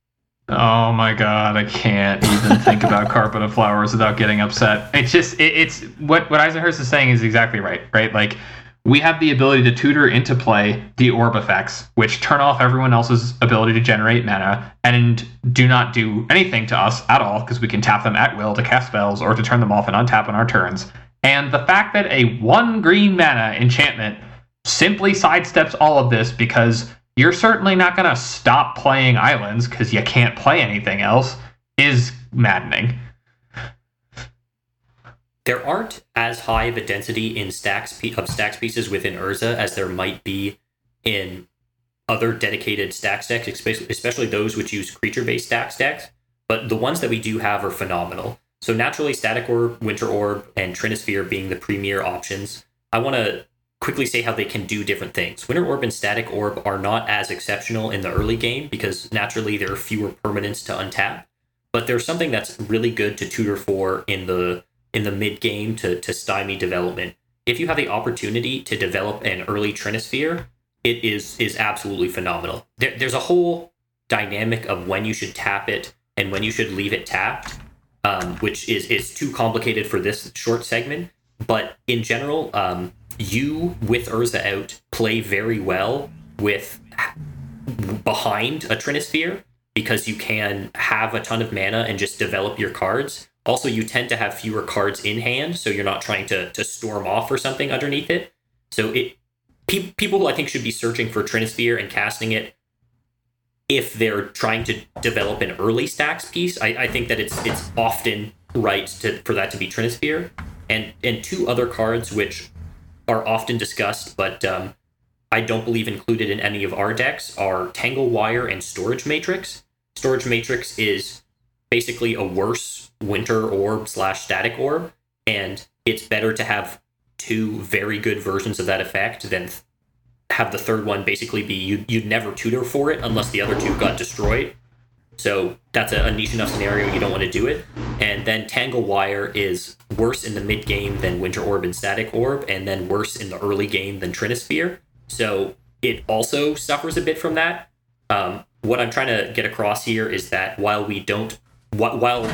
hate and stacks mana attack are a central part of our strategy, we don't play a ton of different versions of it. We just have the cream of the crop, which we'll actively search for regularly.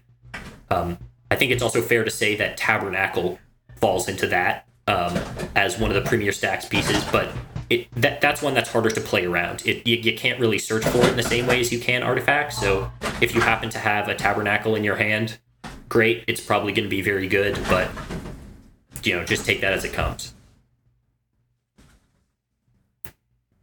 I think I'm also on a piece of disruption that neither of the others are on, and that's Torpor Orb.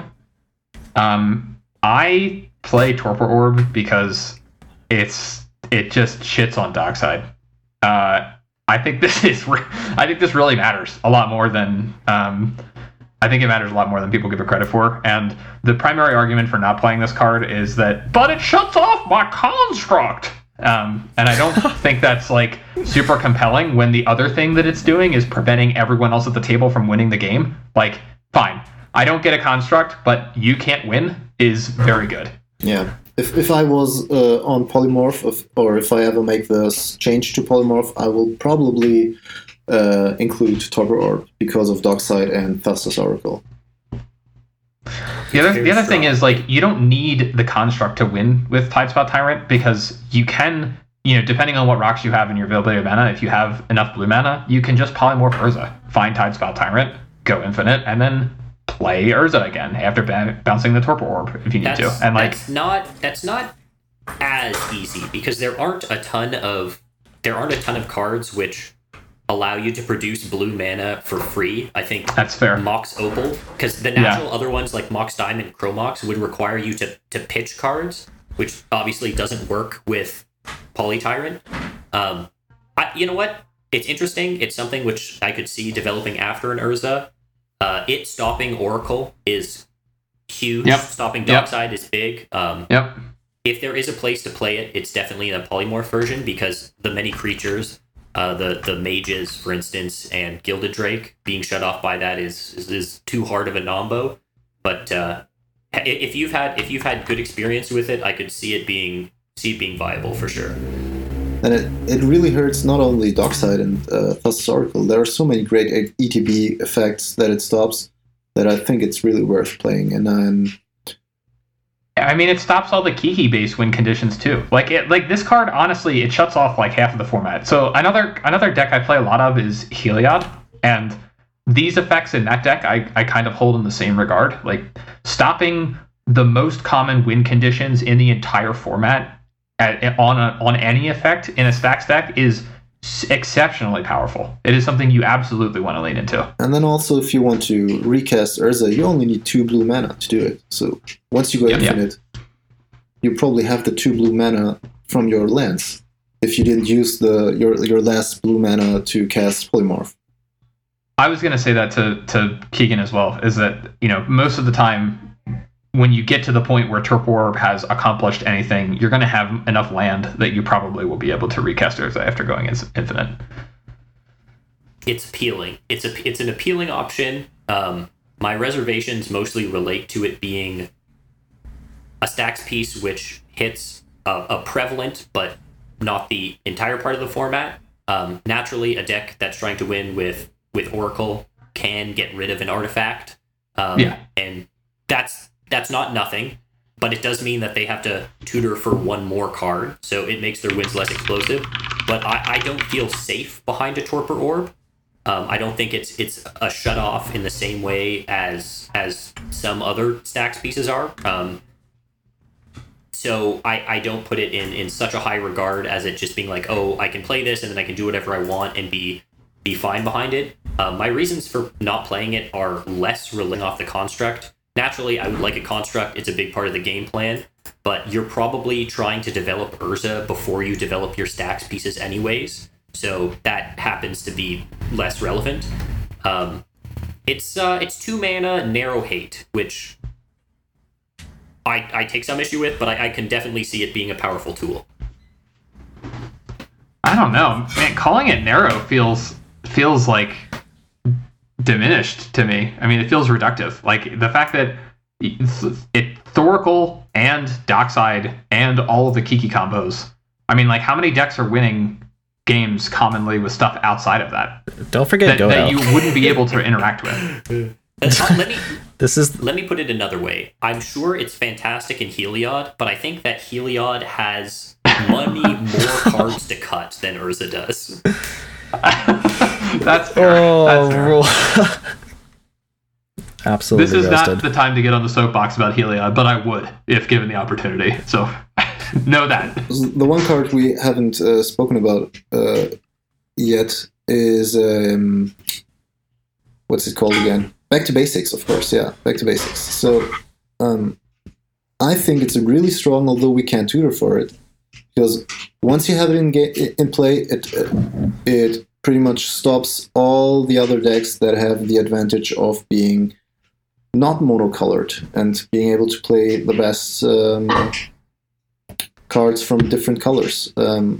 I've seen a lot of players pretty much not bounce to it because they're salty, but phase out the game mentally because they weren't able to do anything anymore.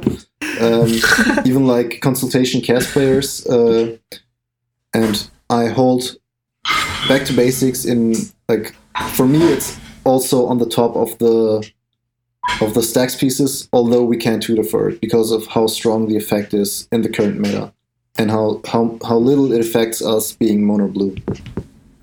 Back to Basics is absolutely phenomenal.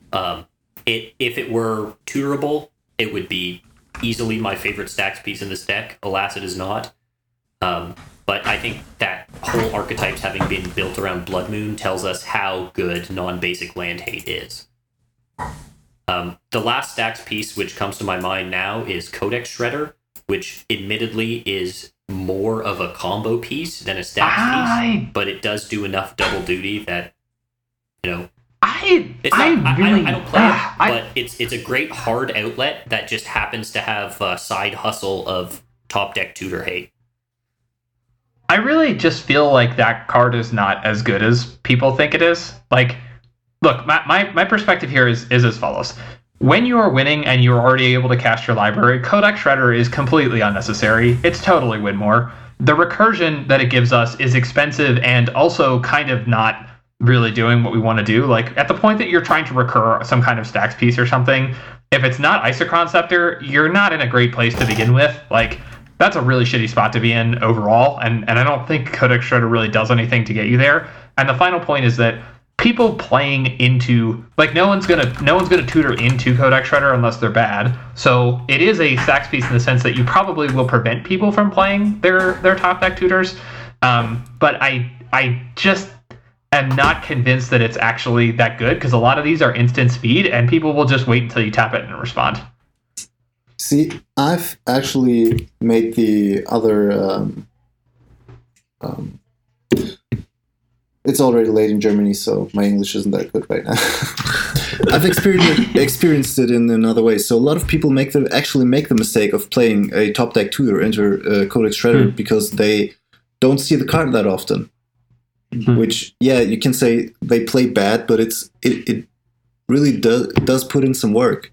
And then also what I like to do is I like to assess the pot and see which deck is the least graveyard reliant or may have the least recursion effects, and then I like to mill them for one every turn cycle. This is where we differentiate, because I'm off Codex Shredder for a lot of the reasons Sinivi said, but when I had it, I would mill myself for one to fuel Delve, because I felt that it was better for me to have cards in my graveyard than anybody else. I'm not gonna lie, I play Codex Shredder to fuel Delve. I mean, it's such a minor upside that I felt it better to have cards in my graveyard, which I could then sacrifice Codex Shredder to get back, or fuel Delve. I'm like, well, I might as well do it. And I think it's better for people to have cards in their graveyard than in their deck, with very limited exceptions. So I know it sends a message. It sends a message to mill someone for one, but I don't often think that that's the right thing to do. I think it's definitely closer to the fine line of it being stronger as a mock Sapphire than it is as, its text. Yeah, it is. So it's not exactly mock Sapphire. It certainly becomes tough to finally tune a deck when you do have the base condition of mock Sapphire, for sure. How could I forget about all-time favorite Juntu Stakes? So, as part of the mana attack strategy, a way that people can get around that, as well as Winter Orb, is to use creature-based ramp, elves, and what have you. And Juntu Stakes makes every one of those creatures not be able to untap. I suppose with the exception of something like Fabro Elder. It also happens to be exceptional against Najeela. Not just win the game, but it makes them not be able to pressure people until they're trying to go for their combo.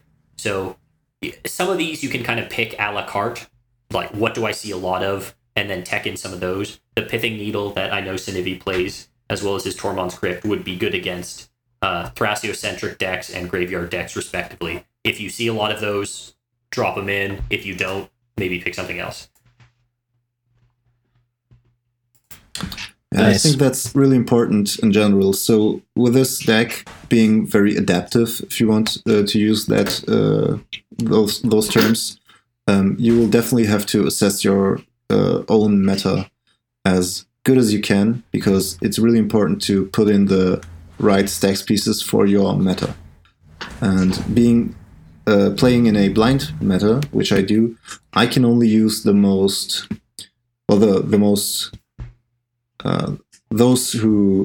stacks pieces that interact with most tables. And I can't be too specific when choosing the stacks pieces I add into my list. It does make sense. Yeah, 100%. So this next section is interaction, and Blue, I think that's a bit of a cut and dry suite of cards, but obviously let's go into it. So the first on interaction, the mono blue staple is counterspells. So what kind of counterspells are we playing? Well, the usual free counterspells. We have Force of Will, A lot of people play Force of Negation. I've heard of people cutting it because of the card disadvantage. And we have, of course, Swan Song, Pact of Negation. Narset's Reversal is kind of a counterspell. We have Muddle the Mixture, which we mainly use as a tutor, but it's also a counterspell, which is nice. Of course, Mental Misstep to stop those turn 1 fish or turn 1 Carpet of Flowers. Mana Drain, of course. Let's see, what else do we got? We got Flusterstorm. Although it's a soft counterspell, it has Storm, which is incredible. Fierce Guardianship is a new addition because, our deck is Commander-centric and we try to get him out as early as turn 2. So it makes for a free negate, which is nice. I personally play Dispel. We have Delay, which is more often than not a hard counterspell. Of course, Counterspell, and then I think that should be it. And I know that a lot of people play some other counterspells, which I'm not on, because mainly I dislike soft counterspells. Yeah. I think it's probably worth it to talk just about that class of counterspell, because a lot of the other ones are sort of like, obviously you would play this, right? Like you're playing mono blue and mono blue plays counterspells and these are the best counterspells, and like, yeah, you jam them, of course you do. But then there's a class, I think, of like soft counter or conditional counter that is where this conversation is material or interesting, and that includes stuff like Spell Pierce and Miscast and even like Mana Leak. I know that I'm on Mana Leak because it hits everything, and this deck really struggles, for example, with permanent removal, like once it's on board, and we're probably going to talk about some of that in the other interaction section, but like, you know, Mana Leak hitting creatures is super, super relevant. I know that a lot of people are kind of hyper fixated on, you know, the fact that we're in this ad nauseam meta and spells really matter and are more keen to play something like Miscast or Spell Pierce, but I like Mana Leak because it hits all of the creatures that help those decks get there, and it can be pointed at Dockside, and you know, you can fight over other random things that you wouldn't expect to be able to, or you wouldn't be able to interact with like a Spell Pierce or a Miscast. I have fewer counterspells in my list than some others. Naturally, this is because of the metagame which I play in, which includes many more grindy decks and fewer fast combo decks, where the opportunity cost of playing 1-for-1 interaction is a little bit higher. Notably, the one I think is most contentious would be I don't play Force of Negation. Would consider that more if there were more instant speed wins going around. My other big stipulation with Force of Negation is that it can't be profitably used to protect your own combo, which I think is very valuable. Right. It's great right. against as an interaction against other people. The Exile clause is significant for sure, and I would slot that in if I played against more fast combo decks, absolutely. On the soft counterspells, again, being in a grindy metagame means it's just no possibility to do that. Something like Spell Pierce is dead too fast. I suppose I should make specific reference to Spell Snare. Please don't play Spell Snare. It's too narrow. It can be good, but it can also be not good, and it can be not good very easily. Yeah, really, I tested Spell Snare quite extensively, and the biggest issue I see is that it's only better than other spells, counter spells we play, is when it targets a 2 CMC creature, because most of our counter spells don't target creatures, so that makes Spell Snare very narrow. Of course, it targets some of the strongest creatures, being Thassa's Oracle, Dockside Explosionist. Then we also have Bob and other good stuff, but mainly Thassa's and Dockside. And yeah, well, it's even though it targets those really incredibly good cards, it's just overall too narrow. So it's dead more often than it's useful. There's also a number of people who play Negate, just factual. I think that's was and remains in the original UPS list, but by the same stroke as I criticize Spell Snare, I would say that Negate has little too narrow for what I'd ask of a 2 CMC counterspell. All of the 2 CMC counterspells I play are with the exception of Muddle the Mixture, unconditional. Will counter basically everything. So it's a huge opportunity cost to just throw away your cards. Well, I shouldn't say throw away. It's a huge opportunity cost to be the one to interact with a 2 mana spell, have to hold it up for a couple turns, and not be able to advance your own game plan. And you can very easily find yourself in a play pattern where you put in too much interaction, you're the one who stops someone comboing off, only to watch the next player in turn order just win, and then you're sad. It also really goes down to piloting the deck. So a lot of people think that playing mono blue, you have to kind of police the table, which is definitely not what we want to do, especially in multiplayer format, because you will run out of gas quicker than anyone else, and then just what Keegan just said will happen. You will watch the next person win. Yeah, absolutely. And then also on Negate, since we have Fierce Guardianship, I don't think there's any reason to include Negate into your deck. Yeah. And of course there are, non-counterspell interaction spells. So let's get into that. So what kind of removal do we have that's not primarily aimed at protecting the stack? The silence is because we don't have any. No, I'm just kidding. We have, this is a card that I think gets omitted from a lot of other decks in this format that I think is impossible to omit here is Cyclonic Rift. It frequently is a tutor target for myself just because it is pretty much the only universal answer we have to a lot of problems or situations. So that card obviously gets in here. I think all of us are playing Chain of Vapor. One CMC bounce is good. I'm also on Winds of Rebuke. Again, I'm playing against a lot of things that Winds kind of interacts well with or shuts down. And unlike Codex Shredder, people don't know you have it when they go to top deck tutor. So you can actually blow a lot of people out with this. And I've done this more times than I can count since adding it back to the deck, and I don't think I'll be taking it out just because the surprise factor really just pantses some people. Really, really like that aspect of the card. The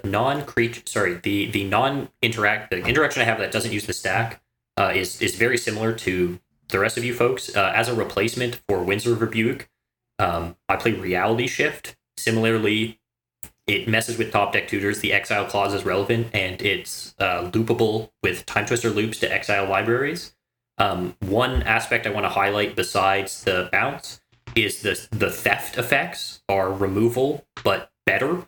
So I play and would recommend anyone playing in a CDH metagame to jump on top of Steal Enchantment. It's enormous, and it's very, very good against things that are good against us. So Carpet of Flowers and Smothering Tithe, Rhystic Study, Mystic Remora, anything of this nature, Necropotence, which allows people to just skyrocket on mana, which is what we're trying to attack, as well as get cards throughout a longer game without having to invest mana in it. Those are things which cripple Urza, and having a 2-mana answer to that just as a bonus happens to give you the advantage of that card. I cannot overstate how valuable this card is in combating those strategies. Otherwise, there's creature theft effects in Legacy's Allure and Vedalken Shackles. I'm only on Legacy's Allure because it's exceptional at stealing Thrasios, so that makes it worth it pretty much on its face value to me. Vedalken Shackles, I know, Sinivi, you've had success with that. For me, I found it a little too mana intensive, but pick your poison on what you want to remove. But it's better to spend your resource not to 1-for-1, but to actually recoup that card by taking it back. So theft effects are exceptional for that reason. Yeah, I'm on honestly, Vedalken Shackles is something that is in and out of the deck for me. I think in the games that I play blind, this card is a house. this card does so many things to so many people that they do not expect that it is like, I can't come to cutting it in the blind. I mean, I play a lot against a lot of hate bears, and this thing taking stuff like someone else's Draneth or a Grand Abolisher is super good. And yeah, being able to steal people's Thrasios and like take someone's Tymna and then start hitting with Construct and Urza, like there are so many situations where it's just super ultra mega value that I'm like really hot on it. But I totally could see not playing it, especially if you're not playing against a lot of stuff like that. Like if you're in the what people refer to as the Finnish meta, which I think is just like generic Grixis deck. Yeah, it's probably not very good, and it's 2 mana intensive to be super relevant. If you weren't on Poly or like Bouncy Boy combo, would you think about not playing it? Yeah, definitely. I think you don't need it if you have Gilded Drake. Like Gilded Drake is just like so much better. You obviously, like you have the added advantage of being able to tutor for it. Though, like, I mean, like that kind of play is definitely a questionable tutor, but you do have that option. Obviously, with Gilded Drake, your greatest tutor is Muddle the Mixture, which is also not a card that every Urza deck runs. I've yet to come across an Urza deck that didn't have a Muddle the Mixture. Okay, I could just be getting that wrong. Yep. I would definitely say that not playing Muddle is wrong. Your both halves of ISO Rev and both halves of Grim Monolith Power Artifact, and then also is a very playable counterspell on top of that.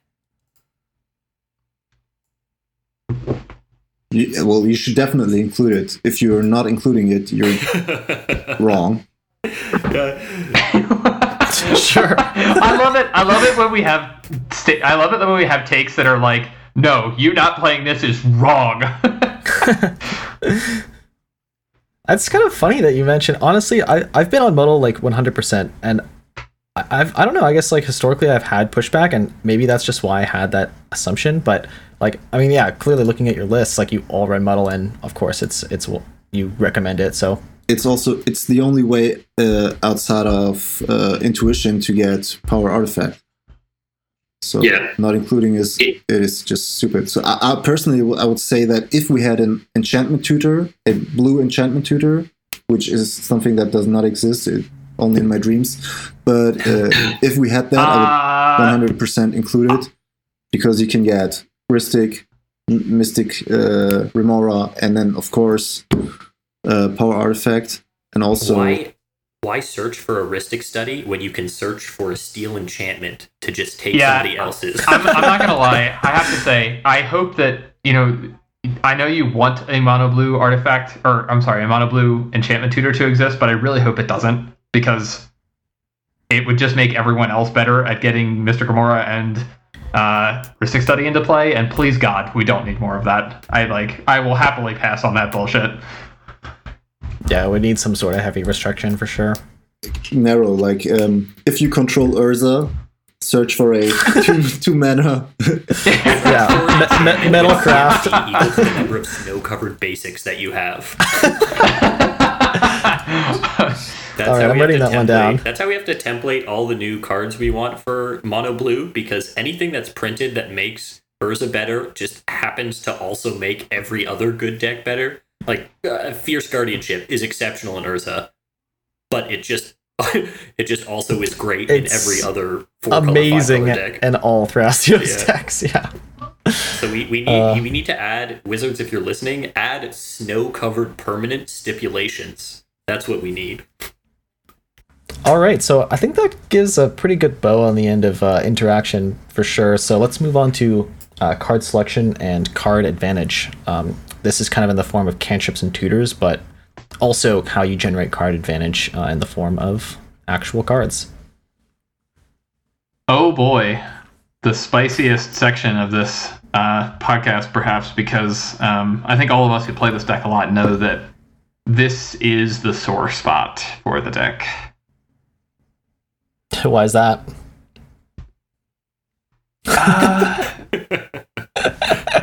Yeah. Why do you guys let it go? And we move on. Yeah. So I mean, you he's wouldn't right, think he's that right. of Card a advantage is mono hard blue mono deck blue. because like all the cantrips and stuff. But it actually comes down to what we talked about earlier: is that we are able to vomit our hand onto the board, and then there's times where we do not have a lot of things to do in the mid game because we can't draw into other cards. So of course we play the usual Rhystic and Mystic, and then the usual cantrips being Brainstorm, Preordain, and Ponder. And then I know that Keegan plays both all three Baubles, which also cantrip, but those are only cantrips. So we don't. What we are lacking is a card advantage engine, which most of the partner commanders are. So if you have Tymna, for example, or Thrasios or Crom, all of these are card advantage engines in the command zone, which is something we do not have, which means that while other players, opponents, are constantly refueling their hands, there can be a point in the game where we are close to being hellbent. To reiterate a previous point too in that regard, Urza's 5 mana ability is not a Thrasios activation, like not even close. So it's certainly tempting to just activate it like Urza a doesn't Thrasios, count as but card advantage. that is not exactly a great source of card advantage. I mean, there will be times where you can get away with activating Urza because you don't have anything else to do, but those are fewer and far between. And when you're at that point, you're really very desperate. And like I was saying earlier, this deck does not top deck very well. So when you get to the point where you've barfed out your hand and you have some interaction left and not much else, top decking is not something we're super strong at because we have a lot of singular interaction. We have a lot of rocks. But we're really kind of light on cards that unto themselves are just bombs. So we don't have a lot of single card rips that we can just windmill slam and force the table to react to.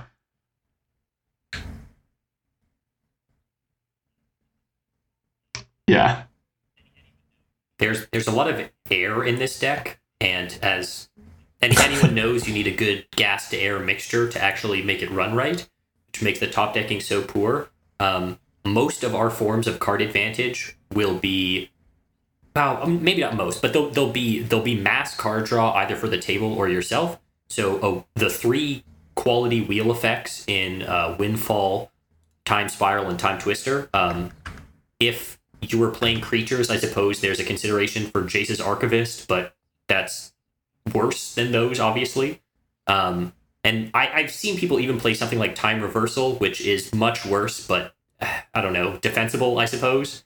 And then you have your chunky draw in Recurring Insight, which seems on its face quite poor, but when you generate as much mana as you do, the ability to, for 6 mana, draw 14 cards is pretty damn good, and also gets them into your hand right away. Yeah. Because there's a real distinction in between the incremental card advantage, onboard card advantage, which would be represented by something like Mystic Remora, Rhystic Study, and to a lesser extent, a Planeswalker like Narset. Yeah. Versus something that gives you the cards right this very instant. I really need to say that I think not running this card is wrong. As we've been saying a whole bunch in this episode, but the reason is that there are just not very many things that you can do in mono blue that, without being a combo card or some kind of interaction, just force the table to have it or do something about it. And this is one of those bomby cards. You point this at a player with a lot of cards in their hand, and you kind of force the table to have to answer it. Because I honestly, anytime I have ever resolved Recurring Insight, I think I have won the game. I can't think of a time when I didn't draw 8 to 14 cards and proceeded to lose. Right? That's right, exactly. That might be one of those times. But that's someone else drawing that many cards, and then of course they're going to win, right? So it's the point is, this card doesn't read you win the game, but drawing that many cards is very difficult to lose once you have done it. So it's one of those things that I can't really get over cutting because we just don't have a density of payoffs in this deck. And when you top deck this card and you can cast it, you should, because if people don't have it, you're going to win, or you're going to have an answer to whatever they're trying to do to win, for sure.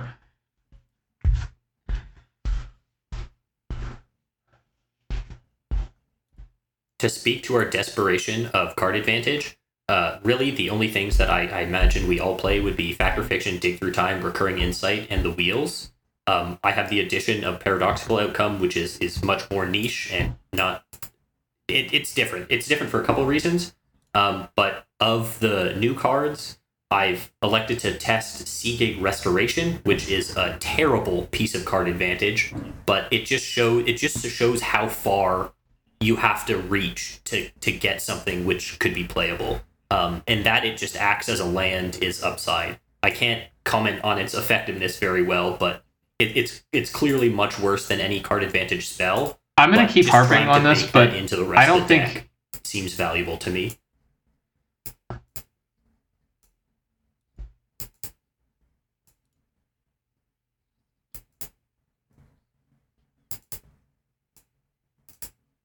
I agree with all of this. I think it's worth harping on how important it is to have live top decks, and Seagate Restoration is not a live top deck, right? Like, if your hand doesn't have cards in it, you draw this card, it's not going to get you more cards. So it's a problem in that way. Like Recurring Insight, like your hand is empty, you at least have a prayer with Recurring Insight of getting back into the game, or with Time Spiral, or with Windfall, or with Twister. Like, all the other cards we play, if you talked up them, you're like, thank God, right? Like, you can now do something. This card, no, not at all. Yeah. I've experimented also with the instant speed draw X cards. I think the best of that is Pull from Tomorrow, as blue X, to draw that many and then discard one. And these are a poor rate because it's just, you don't get a ton of cards for the mana investment. You get X -2 or 3, and then they also are pretty bad early, which is unfortunate. The advantage is that if you're in a sandbaggy metagame, you can hold up all of your mana and then do that end of turn, and then I suppose pray that it resolves. But if it doesn't, at least you can untap and try and do something else scary. I believe all of us have cut those. I know that I have. I also see Blue Sun Zenith semi-regularly as a hard outlet. I know we've discussed that that's not necessary, and so instead I would just play something that... Yeah, I agree. Look, like, people argue about these X draw spells all the time, and for 6 mana at instant speed, you draw 3 cards. Versus at 6 mana with Recurring Insight, you're going to draw 14 cards? What? Like, it's not even remotely comparable. Like, the fact that you can do it on your turn or do it on a different turn is, like, sometimes relevant, yes, but the discrepancy in how many cards these two spells draw is massive. It is massive. Yeah, that's also a reason why I cut Dig Through Time. Of course, it has Delve, and as Keegan said, you can feed your own graveyard with Codex Shredder. But I found it to be way too expensive in most games, because like we don't have we don't play Tassigor or anything. We're not in that remark a Spellslinger deck which fills the graveyard very quickly. And then I found myself to be in the position where it was like 5 mana or 6 mana, and then it got countered, which really hurt. And I've already exiled cards. Yeah, so that was definitely a card I didn't find to be as strong as other people do, and that's why I cut it. I added another really good card for it, which is Steel Enchantment, and I use that to, of course, steal Ristics or Mystics, or even Sylvan Library, which is also... That is a Hey man, Smothering Tide, getting treasures and not having to crack them is pretty sweet. Getting Mox Sapphires, actually, yeah. Actual Mox Sapphires, yeah. So, we've touched on a lot here, and to wrap up this section, I want to talk about one of our later categories, which is tech cards, and then we'll finish it off with any kind of final remarks. So, what kind of tech cards are you guys running? Okay, so my personal pet card, I would say, for the deck is Phyrexian Metamorph. It's a pretty new include to the list because we cut Ethereum Sculptor, and I definitely wanted another creature in the deck, because without that, there wouldn't be any reason to actually stay on UPS. And then I found myself to be in a position where I wanted to copy people's, or actually I wanted to steal people's card advantage engines, which are mostly creatures, so Thrasios, Tymna, Crom, Niv-Mizzet, etc. And yeah, well, that was not possible because there wasn't a good card to do that, except for Gilded Drake. And then I opted for Phyrexian Metamorph, which really puts in a lot of work. So you can tutor it. It costs only 3 mana. You can copy Thrasios. You can copy Niv-Mizzet. You can copy. I've copied what's it called? Bob, which won me games.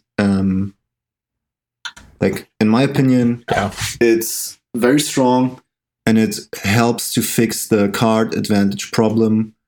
But of course, you rely on an opponent playing a card advantage engine, which is, of course, something we usually do not want, but we also cannot stop most of the time. So we can as well use it for our own benefit. The fact that it also taps for mana because it's an artifact is like that's greedy. I love that.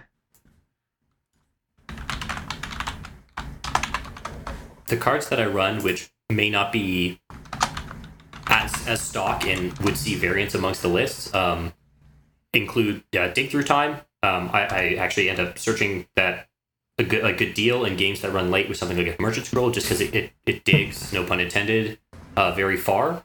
Another piece of card advantage which I run, which others may not, is a Paradoxical Outcome. Things do have to be going all right for it to be good, but in a situation where you can draw a bunch of cards with it, it happens to not only be free, but it usually nets mana while drawing you a bunch of cards, which is in itself phenomenal, and it plays a okay role at protecting Urza and or some of your other stacks pieces. Otherwise, perhaps the spicy ones I have are lands. Seagate Restoration is by no means an established good card yet, but giving it a fair shake. One card which I do really like is Teleria West.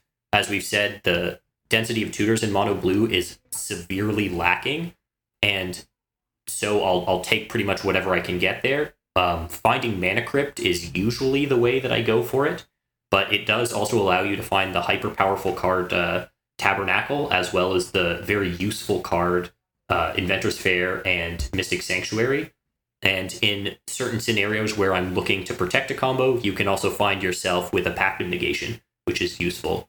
Otherwise, enchantments-based Steel Enchantment is just amazing, although that's perhaps hardly a pet card at this point. And Legacy's Allure I play because Thrasios is everywhere, and this deck plays really, really well with Thrasios. I love that. Like, our best thing is Thrasios, which is true and awesome, and I agree is another good reason to play Legacy Allure and Phyrexian Metamorph. Before I say something really spicy, which I think I'm about to do, and I think we maybe alluded to it earlier. I want to say one thing about a land that you mentioned, because I don't know if we're going to have another chance to talk about this, but Mystic Sanctuary, in the theme of saying people are wrong that we've sort of been on throughout this episode, not playing Mystic Sanctuary is wrong. You are wrong if you are not playing Mystic Sanctuary. The reason is that this card recurs all of your most relevant interaction and tutors and ability to whir stuff onto the battlefield and can be fetched. The fact that you can polymorph, get it countered, fetch it back to the top of your library at end of turn and try again the next turn, this card is amazing. The number of situations it's gotten me out of is just mind-blowing. The fact that it's an island and can be fetched, it's I cannot imagine playing this deck without that card, and I feel like I needed to say that on this episode if I said literally nothing else.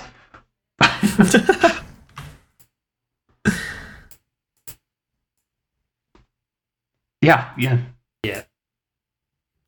Mystic Sanctuary makes Intuition very good, as well as making all of your fetch lands incidentally into Noxious Revival, which is valuable.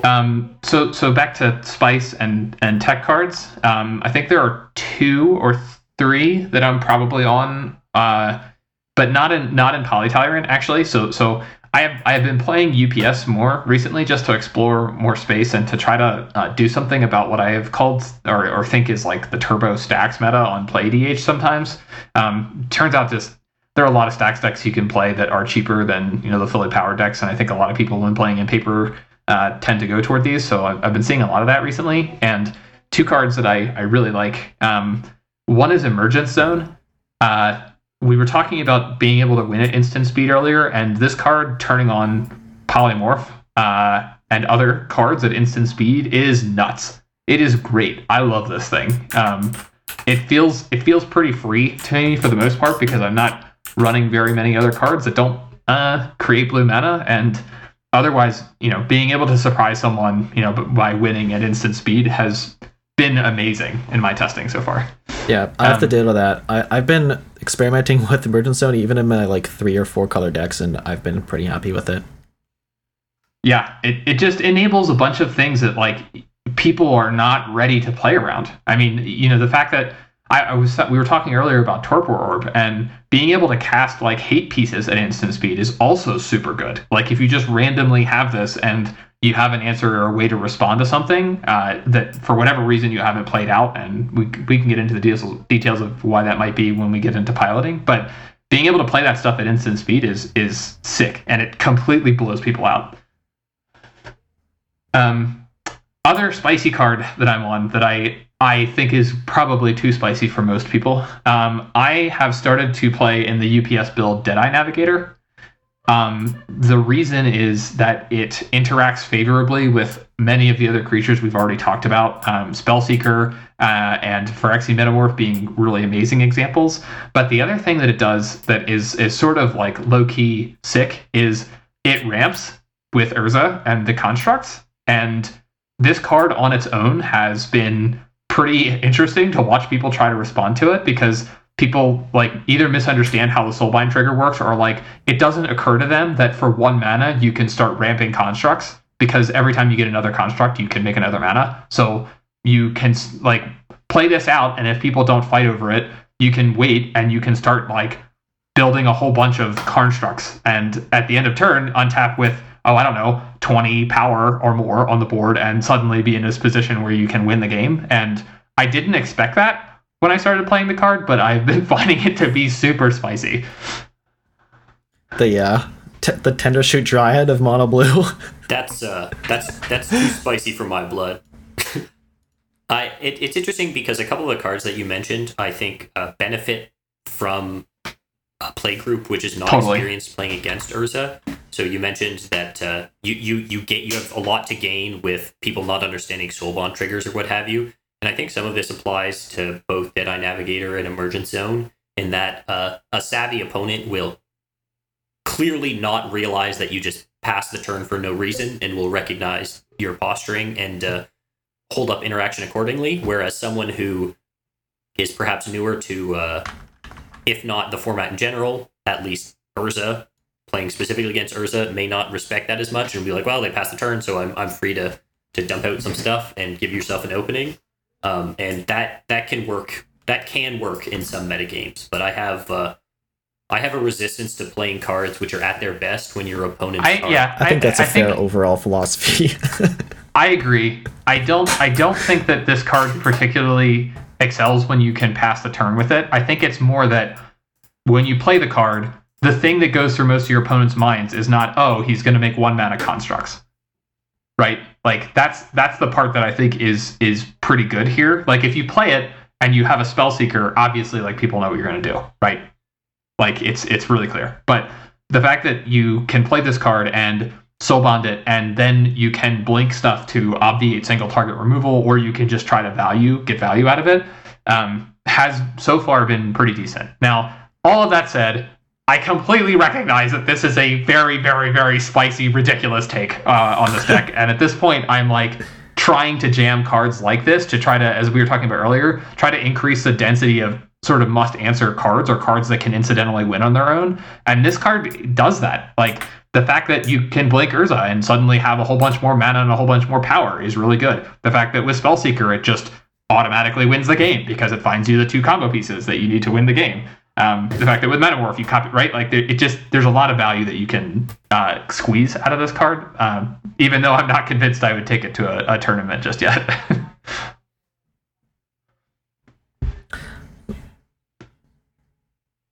I will say that Urza is very forgiving for a wide range of deck building choices because the commander itself has such a powerful ability, makes so much mana, that if you just have a personal interest or a play style which wants you to be playing particular cards, then you can slot 3 to 4 of those in as flex slots and they'll be fine. Like you're not gonna see an enormous drop off in win rates just because you swap out a couple things, because the rest of the deck is already so good that it just allows you quite a bit of deck building leeway. Nice. And I think a lot of players are kind of defined by their tech cards, and it's great to mention them. And I think Deadeye Navigator is certainly spicy. So it's I'd be really happy to see that played against me, to be honest. So yeah, let's move on to piloting advice. And we've broken this up into kind of stages of the game, but also general advice unique to Urza. So let's start off with the early game. What are we trying to do? How are we doing it? I think the most important thing we have to do in the early game is get out Urza probably on turn 2, turn 3 at least. So he's ahead of curve and we can use his ability to ramp even more. Yeah. In the first turn or two, what I'm looking to do is develop my mana to advance, and it's hard to keep a hand that doesn't have mana ramp that's playable on turn 1 or 2. So look to mulligan to try and find that, as well as use any extra mana I might have to develop cantripping or card selection to fill in any gaps that your hand might have. As a piece of piloting advice, if you have your turn 1, 2, 3 plays all set, you may just not want to fire off a Preordain or a Ponder yet. You may want to save that until the game develops and you know what you're looking for. Unless you're just saying, well, the only card in my deck that I would want right now is a Mana Crypt, it may be worth hanging on to that, because after you cast your Urza, you always have 1 extra mana kicking around, and at that point you could play something. So think about the first maybe 4 turns, how you intend to spend your mana, and if there's an opportunity to use your cantrips later, if your hand is already good enough, then maybe hold on to those. I will agree with that. I think that you need to really read the table. So this is getting into, like, I really put a premium on hands that have a one mana interaction spell plus ramp, because it gives you the opportunity to make a decision about like ramping, it precludes you having to make decisions about whether you ramp or hold up interaction, because as long as you can get to Urza, you will, and it resolves, you will have 1 mana afterwards. So I love the 1 mana interaction spells. As a matter of fact, like, I'm playing, I think, both Pongify and Rapid Hybridization instead of Reality Shift, just because they're both 1 mana. For this exact reason, it just increases the density of hands that you have, where you can ramp right into Urza and then still have a single mana available afterwards to do stuff. And I think that, playing Urza otherwise has to be a decision about, does this move my game forward, or will I just lose if I don't have the opportunity to respond in the next 2 or 3 turns? And that's the thing that I've been really struggling with, I think, recently, is that, if you might manage to disrupt somebody in the first 2 turn cycles, on turn 3 you play Urza and you don't have a piece of free interaction or something, and then someone else just wins. Yeah. One last note, I think, for early game is Flash is banned now. So developing early is a lot more safe, and ultimately affects your late game a lot more positively than you might expect. So I think this is kind of a trend I've seen recently, where like I don't see a lot of the early removal spells and early interaction that was kind of specifically more for the Flash meta. Like I still see that around in deck lists, and like it's more proactive to develop into Urza early. Absolutely. If you're not pursuing your own game plan and you're playing entirely reactionary, you're not going to win. I had to learn that the hard way. So when I was progressing into CDH, I played Urza more Staxy, if you want. Yeah. And then, the only thing that happened is that I had like 1.5, 2 hour games and I still couldn't win.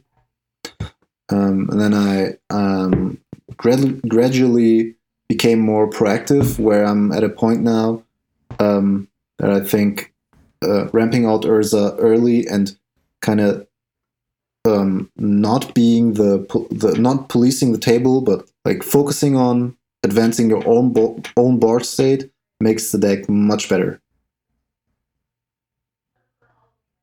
Well said. So at this point, I guess we have Urza in play. We've used a significant amount of cards in our hand. It's around turn 2, turn 3. So this is, I guess, where the mid game starts. What are we trying to do now? I'm trying to stick an orb effect as soon as I see people with lots of permanents that they have tapped down to do something, like try to develop further or whatever else. I mean, this is really the part of the game where you want to start to eyeball your orb effects and your disruptive elements, because they're not very good, like jamming them super quickly. People don't have that many permanents. They're not going to tap them. They're also not very good to jam into untapped mana, because often people will just play the waiting game, and like with most stacks effects, it's not really correct to remove this unless you need to win. And when you can just hold up your mana, you can just win around it. So I tend to try to sandbag, along with interaction, I try to sandbag those orb effects for turns or positions where people have tapped down a lot of mana, and then I really like to jam them because it completely clogs the game and stops most decks from winning.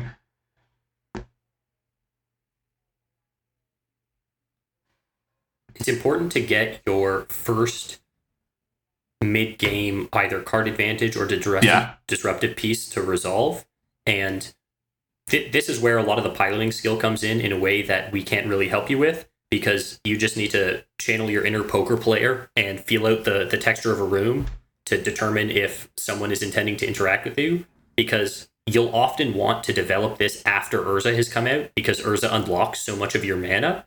So after that's happened, that's when you want to start doing your Winter Static Orb type things. And if you have a prediction that that's just going to immediately eat a removal or a counterspell, then that's a highly wasted turn.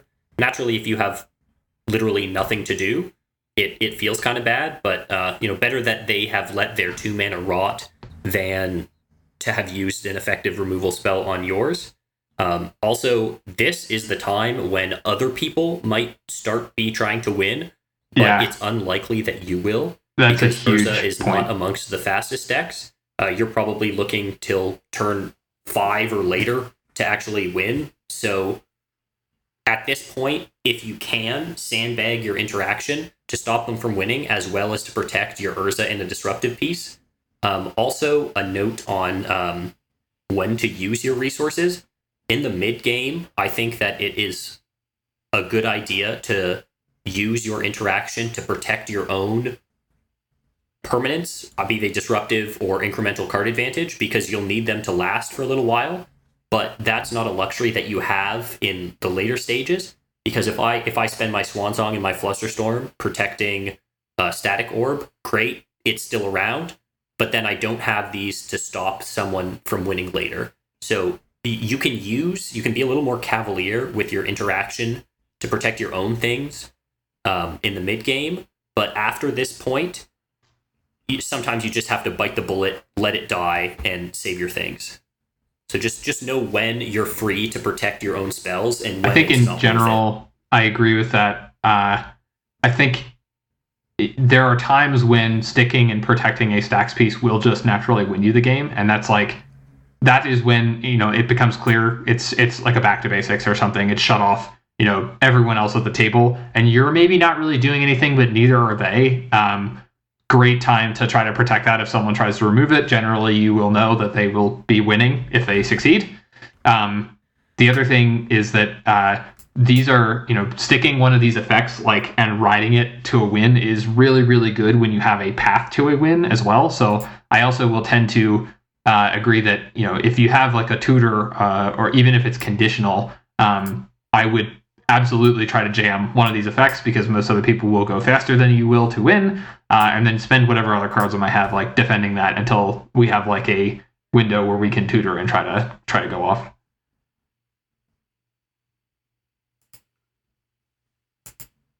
Yeah, those are some great points for sure. I think kind of maybe a silent point that came out of that discussion is like there is like a very gradual change from mid to late game, and I think it's mostly because the stacks pieces are largely effective at both of those stages of the game. So maybe let's go a bit more into that.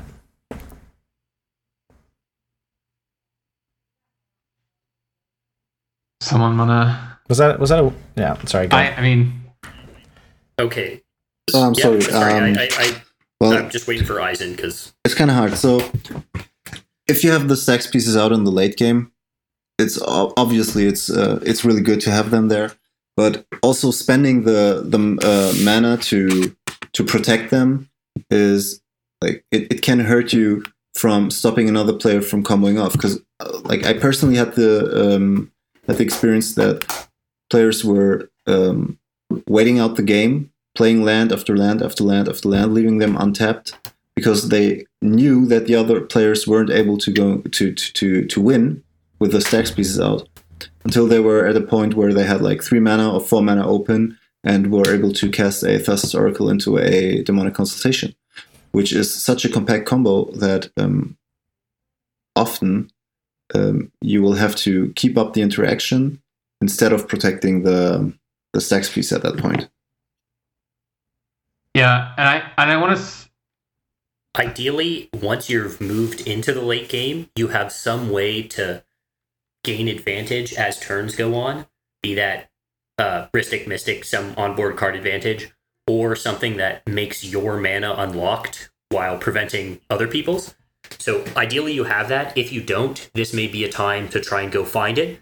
If you're going into the late game without a onboard way to take advantage of turns ticking by, it's probably a good idea to try and find something that does that.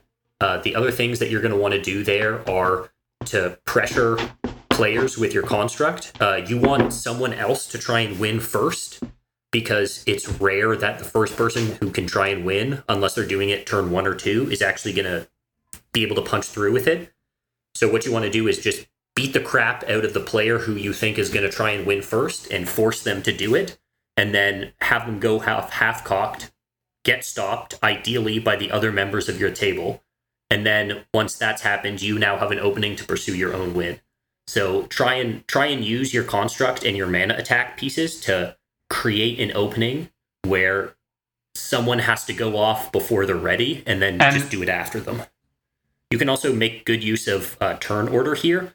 If you're beating up on somebody, try and beat up on, obviously, the person who used their life total over resource, but if it's ever a split decision, beat up on the person to your right, because then they'll have to go off and it will be immediately be your turn right after. I have 2 things I think are worth saying here, like as a heuristic or like a rule of thumb for when to go off. I think there, in general, like I have this philosophy of like there are 2 good times with this deck to try to go off. One of them is exactly what Keegan was pointing out, where someone else has tried to go off and you now get to, because someone else has been stabbed and people have expended stuff. Usually a great time to try. You don't want to be first, ever. The other is when you know that you will not get another turn, or you know that this will be the only or best window or opportunity you have to do it. And I think that one is much more nuanced and much harder to ascertain, but there are some clear, some clear indicators. And the reason I'm saying that one now is because I think it also bleeds into something that I wanted to talk about later in this section about king making. Because you do play stacks and counter magic, you have to be really, really careful playing this deck not to king make. Like that scenario that Eisenherz was talking about, where he jammed he jammed a static orb effect, and slowly one player untaps their land and then just keeps playing land go and doing nothing else. Like that is dangerous, because you can't just ignore them, but you also can't try to go off, because you now are in this position where if the other players at the table are not hitting land drops, if you do and that player stops you or similar, you have just made them the winner, right? So that's also important. On that note, it's important to note that we are not the grindiest deck. So if we are in a position where there's a lot of stacks out, let's say we have a back to basics and an orb, the game is pretty much slowed down to a point where turbo decks aren't that big of a threat anymore. But also, we aren't a big threat anymore because we can't do a lot if we don't have a card engine in play. So sure, we have mana available, but if we are not able to cast spells, we can't effectively use our commander to generate card advantage. So the best thing we are able to do is what Keegan just said, is to attack with our construct. And that's important to understand the fact that we are not a dedicated stack. We use the deck to deny mana, to open up a window to win in the mid to early late game. There's something to be said also for how you're positioned versus how many risks you're willing to take. If you've set yourself up exceptionally well in the early and mid game, you have the option to play it safe throughout the late game and ride your advantage to build on it. But if things haven't broken your way, you got out of the gate a little bit more slowly, and it's only going to get worse as the game goes on, at that point you may just have to fire from the hip, because who knows, it might happen. And I know the big risk plays are often, they can be seen as king-making, and it's fair to say that if you deplete people's resources and allow another person to win the game, your actions have aided them. But the best chance of you winning the game, if you're behind, are often not just to sit back and allow yourself to fall behind even more. Unless there's a way where resources could be exchanged to go and get back into it, it's hard to play from behind with this deck, is I guess what I'm trying to say. And if you are very behind, you're going to have to take more risks. A notable exception to this is if you happen to have a win condition and a wheel in hand, because then you can just try for the win condition. If that doesn't work, plan B, get a new 7. Nice. Yeah, I mean, that, and once again, that like reassures the point that we made in the card selection or like deck building section, which is card advantage is kind of the weak point, and there's the most effective way of coming from behind is to have a solid card advantage system set up. So these last 3 categories, components of people hand, piloting, and not king making, I think we can largely skip on those for the sake of time. But so I think I'm going to give you guys the opportunity to make final points on piloting. Then we should go straight into the mulligans. Talk about the collusion point. Yeah. Okay. So let's talk about collusion and then move on to the specific mulligan guide. And then after mulligans, if we are up to it, let's talk about matchups in metagame briefly, and then go into gut check and questions. Are you guys cool with that? I'll try to make it really quick. So the first thing is with collusion. Urza, for some reason, gets targeted a lot. So what's really important is to be able to read the table and lay low as much as possible to not be the main threat of the table. That also means that if you have a tutor, for example, your Isochron Scepter or your Power Artifact, do not use it before you're not able to back up on it, because you will be targeted after tutoring, because we do not have unconditional tutors. We have to reveal the cards. And then also, which comes down to deck building and piloting again, my final remark is Turbo Urza does not work. Do not play it. There's a lot of truth there, and it's not just a minor experiences. We did heavy card swaps, we did testing, we brought out like 12, just tried to go balls to the wall, make the deck a little bit like Godo, and I lost my win percentage dropped 10% by doing that. It was a bad idea. So you have to play tricky. You can't try and outrace people. Anybody who's played with me, on a semi-regular basis or even at all will know that I love collusion. You need to communicate a lot while playing this deck because your board state often looks scary. You dump your hand out, you have a ton of non-land permanents in play often, and especially with the poly version, you really can win from nowhere. So you're often in a position which appears very dangerous. The weakest aspect that you have is often your hand size, which is hidden information. So it won't be readily apparent if you're not in a great spot. So what I would suggest is as you play this game, if people do point out that they're afraid of your position, don't be afraid to honestly represent it. I know all war is deception and you should represent yourself as in a good position sometimes, but people will tend to overestimate the position that you're in, and there's no reason to feed into that. I mean, for the play experience of your play group, don't just sit there whining about how hard your life is, but you do need to ensure that you communicate what your stacks are doing, especially for newer players. I can't count the number of times I've had players remove my orb effects and allow other players to untap only to see them win. In a 4-player game, it's likely that one of those players would either not care about your stacks because it's hurting the other 2 people more, or frankly devote resources to protecting them, even though they're not their non-land permanents.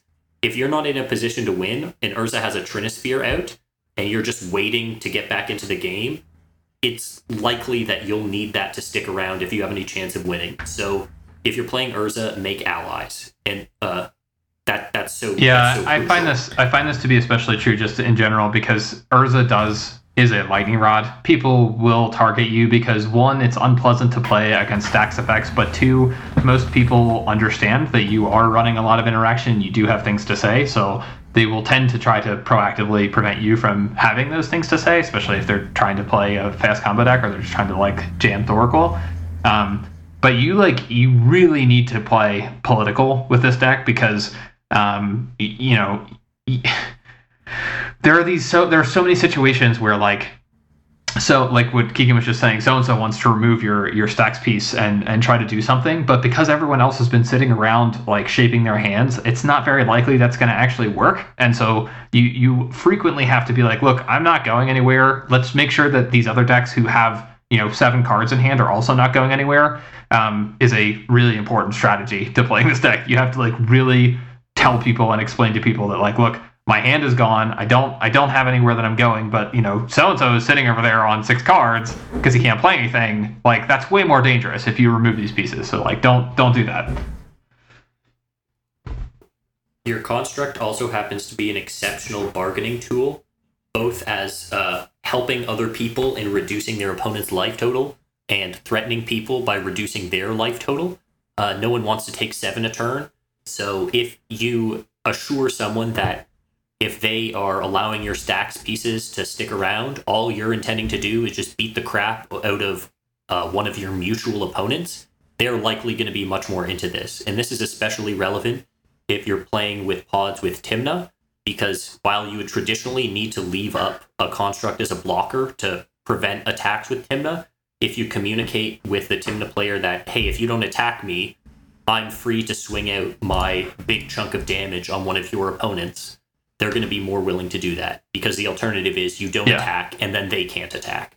So I totally agree. I actually really love the Tymna players for those reasons. I try to pick and befriend the Tymna deck at the table for that exact reason, Keegan. I'm looking at Tymna player all game long, waiting to get an opportunity to try to barter in that way. I do have to say, I've never experienced more levels of 20-minute sessions of politics and collusion than I have at QMTG meetings. We play long games, and half of that time is spent with a spell on the stack and 20 minutes of talking about the next 10 turns. So it's fun. You want to try and get as much out of your resources as possible. I'll counter this spell, but if I can get the assurance that my buddy over there will get the next one, or at least something, he'll give me a reprieve from attacks, or he won't destroy my permanents. Try and try and bargain a little bit. You know, you can get more value out of your cards than what's just printed in the text box. Yeah, Urza HR.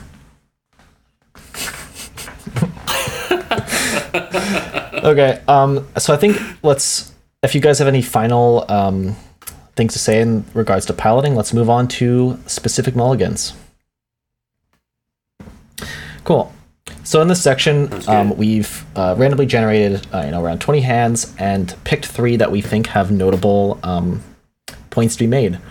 So first I'll list off the cards in this hand, and then let's go and discuss it. So in the first hand, we have Chrome Mox, Winter Orb, Tidespout Tyrant, Mana Crypt, Island, Fierce Guardianship.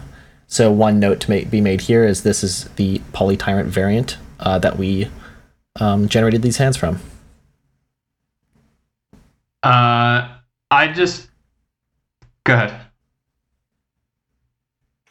Okay, so I'll continue. So for me, that hand is really hard to evaluate. So you can have a turn 1 Urza, and then a turn 2 Winter Orb, which is very strong, of course. You will also have interaction available, because, well, you wouldn't want to keep Tidespout Tyrant in your hand. You would pitch it for Chrome Mox and then go for another combo. But I don't think that I would keep it personally, because you're also hoping to top deck good, and yeah, that's not a point I want to be at, and then therefore I would personally mulligan that. And yeah, this is a hand which I would keep. My game plan for it would be dependent on what I drew in the first turn. So if I had a blue card to pitch to Chrome Mox, then I would pitch that and play the turn 1 Urza.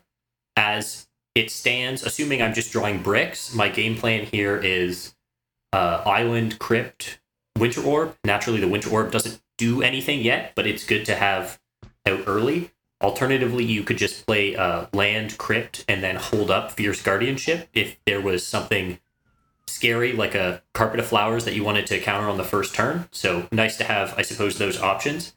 But I'd probably develop the Winter Orb, and then on the second turn, again, assuming I just drew a brick, I'd play my second Island and play Urza then. Naturally, this is a little bit reliant on the top of your deck. Top decks a little great, reliant. Basically, anything we draw here is playable, as well as if we play a turn 2 Urza, or again, assuming we draw something that we're interested in pitching to Chrome Mox, a turn 1 Urza. Basically, any card in our deck becomes action, as well as if we untap on turn 3, make our land drop, and do nothing else. We have 2 mana from the Crypt, 1 mana from the Chrome Mox. We also don't have to exile anything if Urza is played on turn 2, which is a pretty big advantage. 3 mana from lands, and 1 mana from the Construct, and we're basically almost ready to just hard cast the Poly Tyrant. The other important factor is that you have both Chrome Mox and Mana Crypt as fodder for the Tyrant, which means that it becomes quite easy to put this through. So with below average draws, this allows us to threaten a hard cast Tyrant with counter backup fairly early. Oh God! As strange as that might be, and with better draws, it allows us to sandbag the Tyrant and then play those disruptive. Okay, I've really struggled to listen through all of that, because I can't believe that either of the two of you think that this is capable at. Like, there is only one line. It is to either jam a useless Winter Orb on turn 1, or it's to try to jam Urza and then have nothing to do in both cases. Like, that is the worst possible position you could really be in with this deck. Like, jamming fast Winter Orb does nothing. Jamming Urza with nothing to do also does nothing. And you might have a lot of mana, but your entire strategy is hope. I do not want my strategy of my opening hand to be hope. That is so bad. I can't get on board with this. Keegan, I totally acknowledge and respect the reasoning that you're putting forward about keeping the hand and the aspirationally being able to cast Tidespout Tyrant, but like compared to the other hands we're going to look at, compared to the hands that this deck can get that are good, and compared to like being able to take a free mulligan and like go to 6 and like whatever else, like I would not keep this. I just don't want to pray that I top deck something knowing that we top deck poorly. This hand with a single land can cast a turn 3 Tidespout Tyrant, which is a God. plan. But if you don't get there, I mean, it's hard to counter a creature spell. So I think that it has enough of a game plan just in that, as well as then also having the audible of just being a boatload of mana, that any card that you draw is good in this hand. I think that if you mulligan Mana Crypt hands, you're cursed to just not draw it anymore. You have to take you can't, even if there aren't any in lands. addition to hope, we're now like into superstition as being reasons to keep this hand. Okay, I think I'm ready to move on to another hand. Staple philosophy behind the mono blue cult, 100%. Hope and yeah.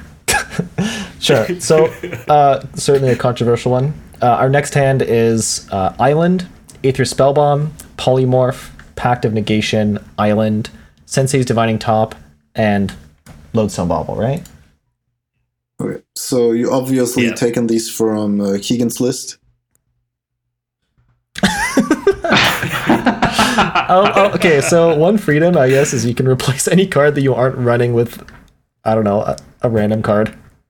No. Any other card. I mean, personally not keep that hand for the simple reason that we do not have any fast mana. So, sure, Aether Spellbomb is cool because it can draw cards. Sensei's Divining Top is card selection, which is also nice. So is the Bauble, either Lodestone, Mishra's, or Urza's Bauble. But the fact that we can't do anything ahead of curve is pretty much that's for me, that's an auto mulligan, to be honest.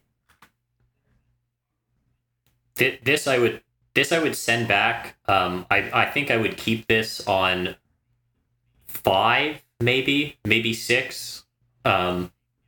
But it's not great. Yeah, I might keep this on 6. The fact that you don't have a fetch land to go with your top means that it's just going to be rearranging cards. Lodestone Bauble being worse than Mishra's and Urza's in needing mana here is particularly punishing. It's nice to have the polymorph, but it's not super useful. And also having polymorph in this hand would encourage you to leave your Lodestone Bauble around so that you can do polymorph things with it, which is not going to be possible because you really need to see more cards with this hand. So I would ship this back and probably keep it on 6. This hand kind of seems sick. Like it kind of seems like it's going to do stuff, and it has everything that you might want conceptually, right? It's got some selection, it's got a couple of fast rocks, it's got interaction, it's got counter magic, and it has one of your combo pieces. But it's real slow. Like it doesn't do fuck all for like 3 turns. I mean, what, you're gonna play Island and then top, and then on turn 2 you're gonna activate top, I guess, in your upkeep, and hope as a strategy here to like hit some piece of ramp or something in the only 3 cards you can see with no shuffler. I mean, yeah, it just seems good, doesn't work, right? Like this Pact of Negation also is super awkward, and I actually find this counter specifically to be awkward a lot in protecting early hands, because like if you, and especially in protecting Urza, because like if you're trying to cast Urza and you have Pact of Negation, it's really awkward because if you don't resolve Urza, you're not going to have the mana to use or pay for Pact, and you're just going to lose anyway. So I don't know. This has all the right elements but the wrong cards, I guess. So I would also throw it back. Is there a hand size that either of you would keep this hand on? Yeah, I generally don't mulligan lower than 6. So if I got this on 6, I would probably keep it. Yeah. I think on Sinivi's point, the Yeah, putback here is 100%. the pack. I agree. Just because. Yeah. The rest of your cards are Yeah. in some form, card advantage, I guess, and you want to, especially if you're already on 6 or 5 possibly, you want to be keeping those. So yeah, definitely packed goes. God, and just think about how much better this is if this is like a bauble or any other 0-drop other than Lodestone. Like, jeez. Well, there's some cards which are definitely better. Here. Oh yeah, that'd be okay. Yeah, that would make this hand much better. That's Hope talking. Hope is piping up a lot in this podcast. So we actually came to a consensus there, which is great. I think so. I guess to move on, our last hand here is Trinisphere, Mana Drain, Grim Monolith, Mox Opal, land, Preordain. Yeah, can we keep this?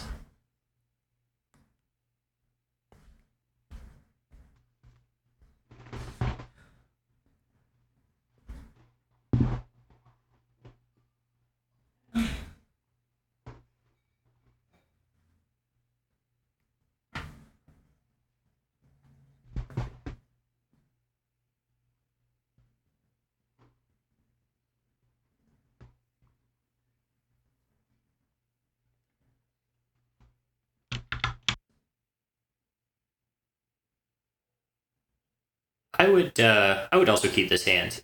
It has just very good card quality. It also has enough artifacts to make your Mox Opal live, which is going to be very important.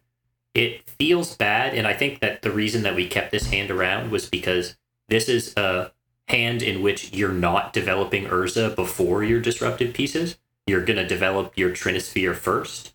But then it does leave you with 3 mana, hoping to then on turn 3 have had a land in those 3 draws and looked at more with Preordain to play your turn 3 Urza behind Trinisphere. And from that point you can use your Mana Drain to prevent people either interacting with Trinisphere or trying to go off on their own, which would be hard through Trinisphere. So this hand is really interesting to me. I think it really depends if I whether or not I keep this hand completely depends on the pod and my read of the pod, I think. Just because like I love jamming turn 1 Trinisphere or turn 2 Trinisphere. Like, don't get me wrong. I think this is super powerful just in the fact that you can turn 1 Preordain, turn 2 Trinisphere, and then turn the Opal on, like, and then have the ability to like you said, follow it up with Urza. All of that is very likely given how many cards you're going to see, plus the Preordain.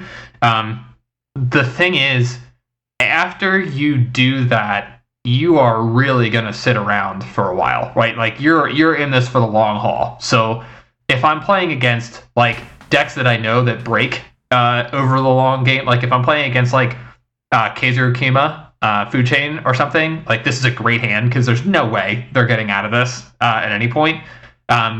If I'm playing against like what you mentioned earlier, Keegan, if there are like multiple mid-rangey decks, if there's like medium decks at the table, or multiple Thrasios decks, I think this is generally just kind of a bad deck or a bad hand against Thrasios decks, because those decks are going to play Thrasios for 3 mana and then just sit there and activate Thrasios around Trinisphere and like not give a fuck, and they're going to hit way more card selection and card draw than you are, and they're going to win.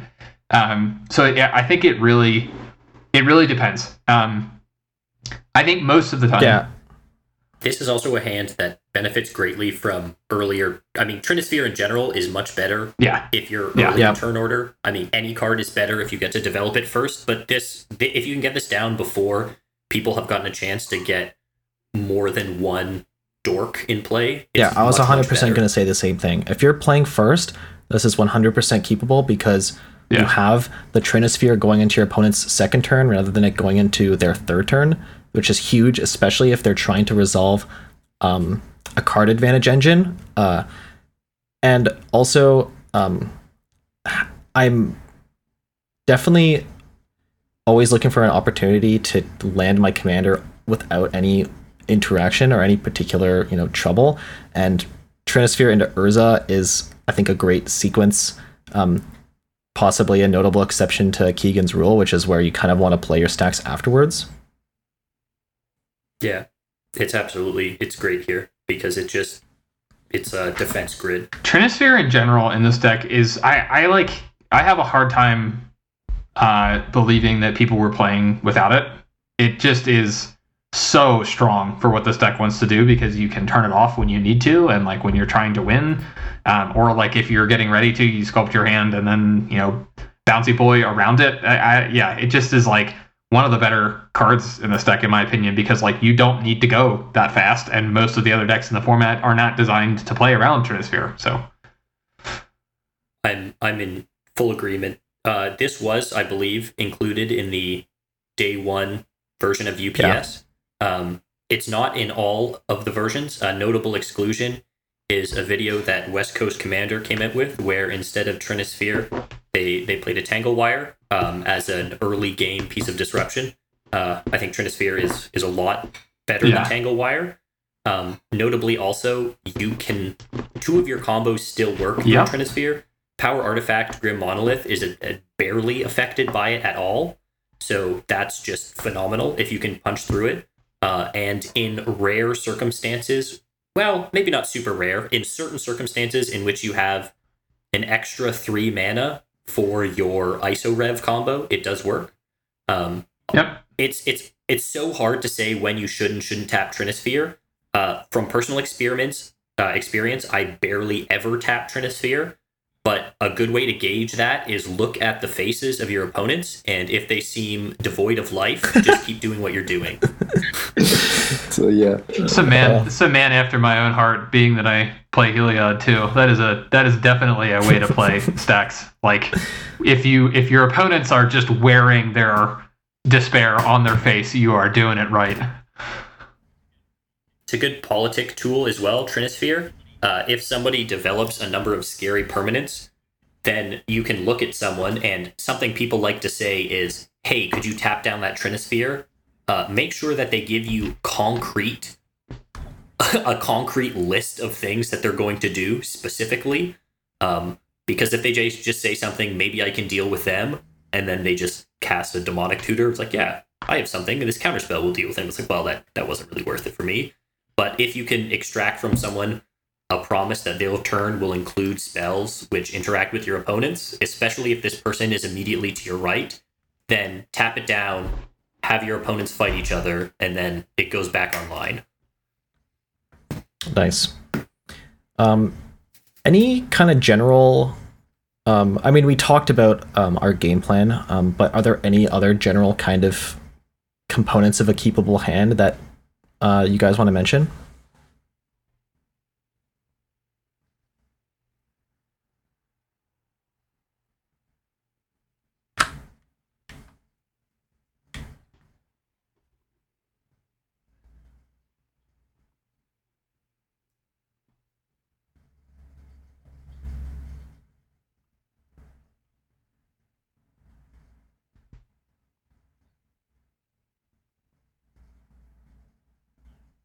Yeah, at the point where I'm looking at fewer than 6 cards, my plan is basically just to find mana into a wheel, because you can't win going into the mid game if you've been making steady land drops, because you'll just be on, well, you'll have to have been making steady land drops, but you'll just be on 2 cards in hand, which is not, well, it's like liar's dice. You can't represent anything if you don't have enough resources, so there's no value even there.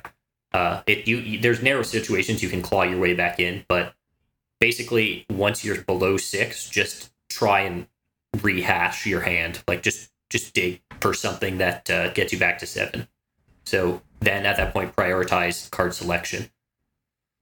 One note on that. I think that card advantage is much more important than card selection in this deck for the sheer reason that you vomit your hand into play and you're playing a lot of permanents. Like we talked about Teferi a little bit, like the new Teferi, that loots, right, and can do phasing things. And it seems like this card would be good, but it isn't, because we don't really need card selection as much as we need like actual card advantage. Much of our position is based on playing lots of permanents and then interacting with the stack or interacting with other people's game plans, and none of that really profitably draws you cards, and you don't really need to have better selection because you've been vomiting so many cards into play. You need to have actual advantage. You need to be actually properly drawing cards.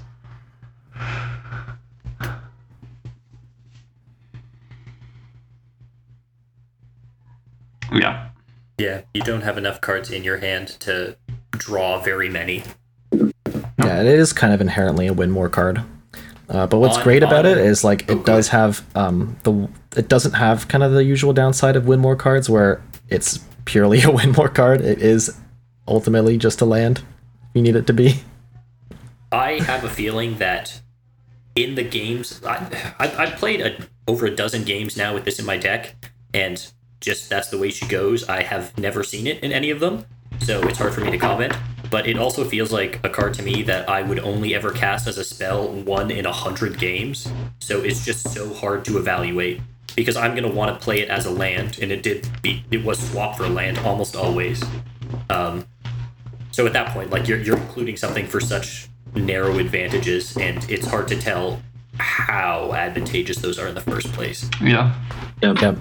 And then I've also seen the argument of, well, you can use Urza's ability, and then if you flip into it, you can cast it. Well, when you are at a point where you have 5 mana open and nothing else to do with it, instead of except of using Urza, you pretty much won't have enough cards in hand to make that card worth it or any good. Do you know what the secret advantage of this is? Is that you can Mystical Tutor for a land. Wow. What a play. Mystical tutoring for land. Yeah. You know what? Forget counter magic. Forget actual Time Twister. Fuck that. No. I want to land. Exactly. Yeah. If you are not using Mystical Tutor for Seagate Restoration, you are pretty much just wrong. Maybe if you have a wheel in hand, you're just I just need 1 extra land. I have everything else. Again, you have to really bend over backwards to solve the situation. Yeah, I feel like doing this is straight up a flex. It is the kind of play you make to really just flex on the table. Yeah, you know what I could do? I'm in such an advantaged position. You know what? I would make that play after resolving Recurring Insight and drawing 14 cards. I would totally do that, right? I would just flex on you. I don't know if I would do that if I intended on keeping the hand that I had, because Mystical Tutor represents 1 of 3 instants and sorcery tutors. Right. And that's just so premium. That's what I mean. It's the ultimate flex. You just do it so you can show your knowledge of the rules. Definitely. Double face cards work. You could also definitely closing in on the hope section of this podcast. You could muddle the mixture into a counterspell. It's also Smart. Yeah, but why not turn your muddle the mixture into a merchant scroll into a mystical tutor into a land, right? Yeah, it's Mystical Tutor for the muddle the mixture, then muddle the mixture for the merchant scroll. I've demonstrated a loop. Best tutor line ever. Well, that's, I think, a great bow on the end of How to Mulligan. We have one last major topic here, but before we get into that, we're doing a special episode first, which is a gut check. And this is true to the original spirit of the gut check, where they have absolutely no idea, and we are not going to be preparing answers for this one like we have in the past few, as Keegan pointed out in the pre-show. So let me just launch it. The rules are you get a brief few seconds to think about it, and then we'll go in our regular order to give our answers. So, what is the best non-artifact, non-combo card in the deck? Time Twister. Yeah. I was thinking about wording this, and I think Time Twister in this context, you can't consider the fact that it is a part of your combo. But if you want to call it as a generic wheel, then that's totally cool. 3 mana, draw 7 does exactly what this deck needs so much. So I I know it's not very creative, so I'll just say Time Twister and or Mana Crypt. Not Artifact. Oh, Time Twister it is. Yeah, Time Twister. Actually, I think I would go for Cyclonic Rift. I feel like Cyclonic Rift has won me as many games as any of the other cards in the deck, to be totally honest. Like, this deck does a lot of stalling and getting the game to a place where people can kind of like slowly accumulate things on board, and you just get into the situation where people try to outstacks each other. And that card for me is a very frequent tutor target, and overloading it is a great feeling. I love overloading Cyclonic Rift, so I'll say Sea Rift just to diverge Just to from get some the T variety. Twister. One of my favorite mono blue combos is Cyclonic Rift into Windfall. It's gotta be. Oh yeah, Gotta be out Let's there. go. Yeah. Love it. Cyclonic Rift into Windfall is especially spicy because then you draw like 20 cards. Yeah. It's nuts if you can pull it off 100%. There may be paying lip service here to Back to Basics as the only piece of stacks that doesn't fall under the artifact thing, but the trouble is Back to Basics doesn't hit, well, other artifacts or creatures, which almost every other deck runs. Yeah. So it's not the hard lock it may seem to be. Also, I guess special shout out to Rhystic Study and or Mystic Remora. If you're able to land them on turn 1 or 2, they're just insane. The And they do other everything card that you my want. brain actually went to was Mystic Sanctuary. Seriously, like I thought I did the same thing. I went like, okay, Time Twister, Cyclonic Rift, and then Mystic Sanctuary was the third one. So I guess my next gut check is, if you had to choose exactly one card that's a 100% must, which card would it be? Mystic Sanctuary. I can't in good consciousness tell people to go out and buy a Time Twister. It feels so bad. Yeah, So in that case, I'll just say Tabernacle. I can't tell you to buy Twister, so instead, buy Tabernacle. Nice.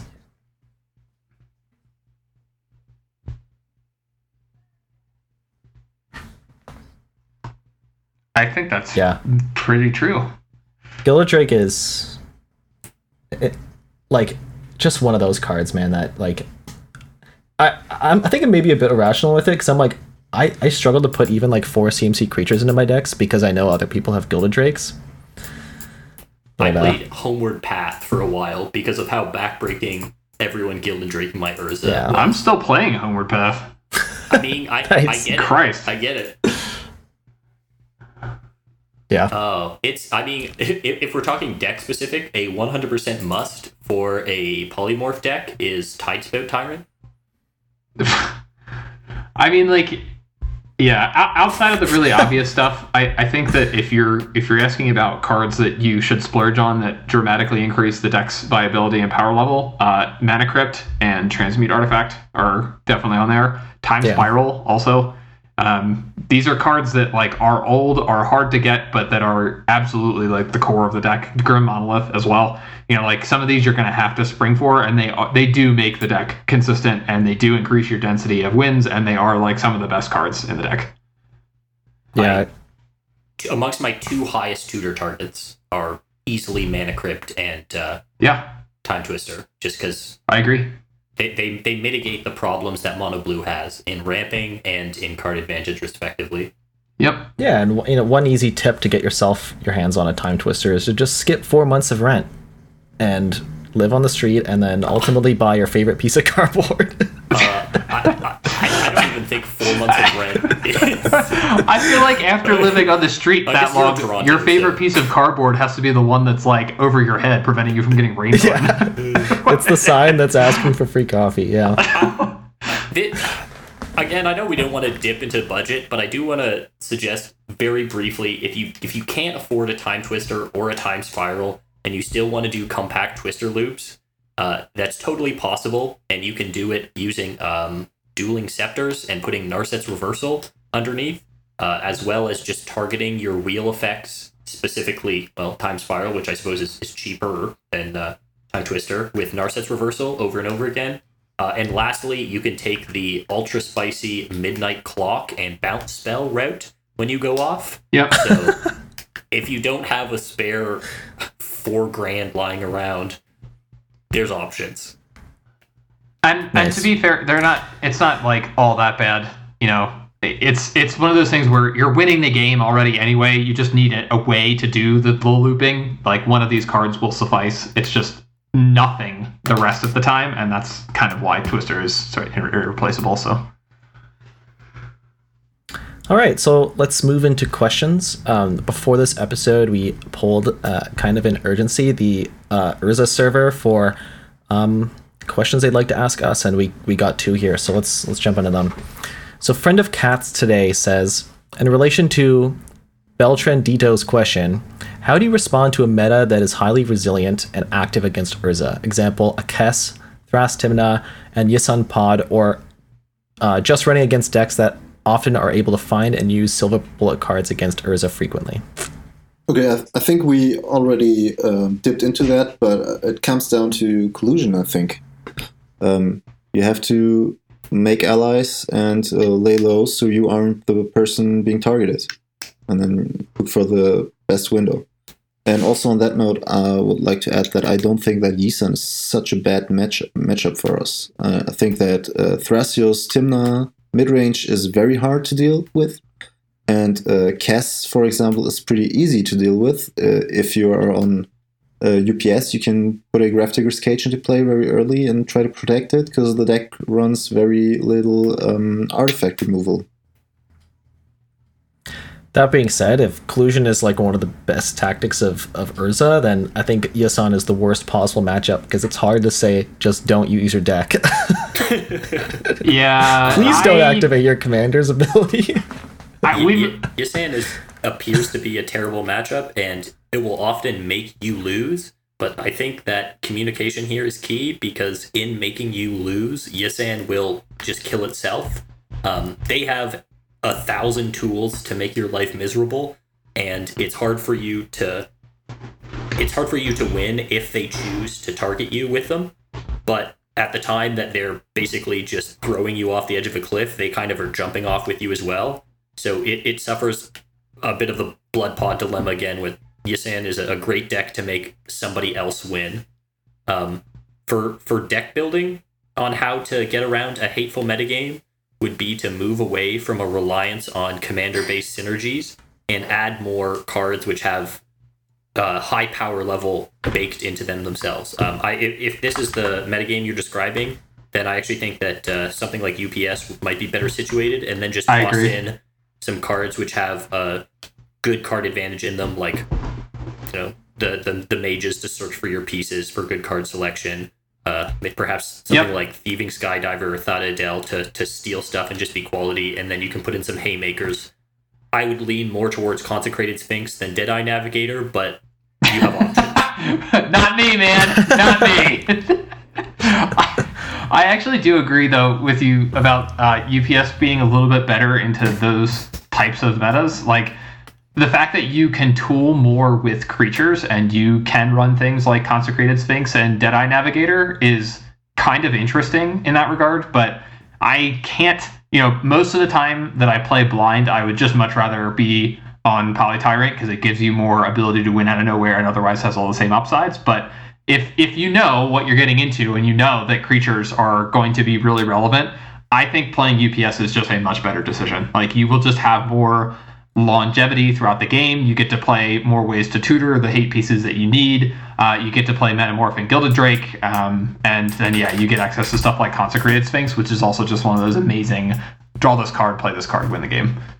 See, that's a card I do not play, because I've never seen it stick around more than like one turn, maybe two, before it gets targeted and removed. And I do not want to be the main target of the table.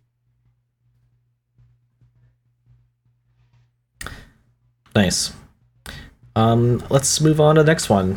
So Fonzie from Mox Diamond Gaming asks, obviously playing mono blue means there's usually a greedy counterspell package included in the build. However, in this current combo-centric meta based around Dockside, would it be more efficient to build a faster build with a leaner counterspell package?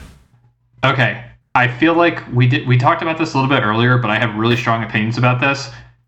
We don't go fast. Like, if you want to go fast, Mono Blue is not the deck to do it in. Every other deck in the format goes under you. So trying to do something faster by omitting the strongest things that we can do in monocolor by leaning into artifacts and playing lots of disruption is just wrong. Like, you just can't go as fast as Turbo Dockside, Turbo Naws, and the farm decks. Like, we will never do it. And trying to do that just, like, gets rid of all of the really good stuff you can do that synergizes with artifacts. So this is a very valuable question because it's something that we've experimented a lot with. Together, we've taken out large clumps of cards and replaced them with others. And it seems decent on paper, but it plays out very, very poorly because it forces you into a play pattern of having to go all in early. And rarely you'll have enough protection to actually do that. And once you fail at it, that's your whole hand and you're out of the game. To cite some data-driven arguments, the absolute fastest I was able to build this deck was to average Goldfish hands on turn 4.2, which is good, but not exceptional. Look, highly unrepresentative of an actual game state, because naturally you can't just go off with no protection. We do not have dorks. We don't have the best. So, of course, we do have rocks, obviously, but most of our artifacts only become good after Urza's out. So that's another issue. And then we do not have unconditional tutors. So whatever we get, so in Polymorph you are able to get a one card win con, of course, but whatever we get, we are telegraphing it to the whole table, and then we will have vomited our hand out, have telegraphed our win con, and then most of the time do not have the interaction to protect it. Yep. Nice. Well, that about wraps it up. If you guys have any final remarks or shout-outs, this is the time. Okay, so I think... you go ahead. No, you go ahead. I would like to give a shout-out to the Urza server. Please join us on Discord. It's a very large community right now, and all the people are very nice over there, and they've accepted me and welcomed me very... what's the word I'm looking for? Openly, perhaps. Yeah, that's the word. And it's a lot of fun. We have very constructive discussions over there about new cards, about spoilers, and yeah, please join the server. Similarly, thanks to everyone who's involved. It's been a deck building process as a team. We've discussed with a huge number of people to test out ideas. People will test new brews, new card packages, and then report back their findings. So it's a great place to get the new cutting-edge technology. There were an absolute ton of questions that poured out when we asked, even at such short notice. And while we obviously weren't able to address all of them, we tried to bake in answers just throughout the whole of the podcast. So I hope you were able to find the answers to the questions you're looking for. And then lastly, I'd like to personally thank the Queen's Magic the Gathering group, because they are who got me into CEDH and have been a wonderful and supportive community throughout my time playing. I'll say shout out to all the homies on the Urza server, obviously. Special also shout out to the two other Discords that I spend most of my time on. That would be the Heliod Discord, so shout out to all the mono white players who like to make people's lives miserable. Congrats, Michael, on your recent top 4. And then also shout out to the Food Chain and the Kaiser Yukima Food Chain Discord. Maybe more of a meme than a constructive deck building community, but hey, that deck is rad, and we've got some spice that I think makes worth calling out. All the people over there is they're a good group of people. So just wanted to say that quickly. Nice. And if you guys have, you the listeners, have any questions in regards to what we've talked about, definitely reach out on either the Urza server or, of course, the Into the North server. So that about wraps it up for this episode. Thank you again to our excellent guests, and we hope you listeners were able to deepen your understanding of the deck and that you enjoyed this episode. If you would like to reach out to us with any questions, comments, or concerns, you can contact us on Twitter Twitter at Into the North Pod, via our email intothenorthpodcast@gmail.com, or on our Discord server, the invite link for which can be found in the description of this episode.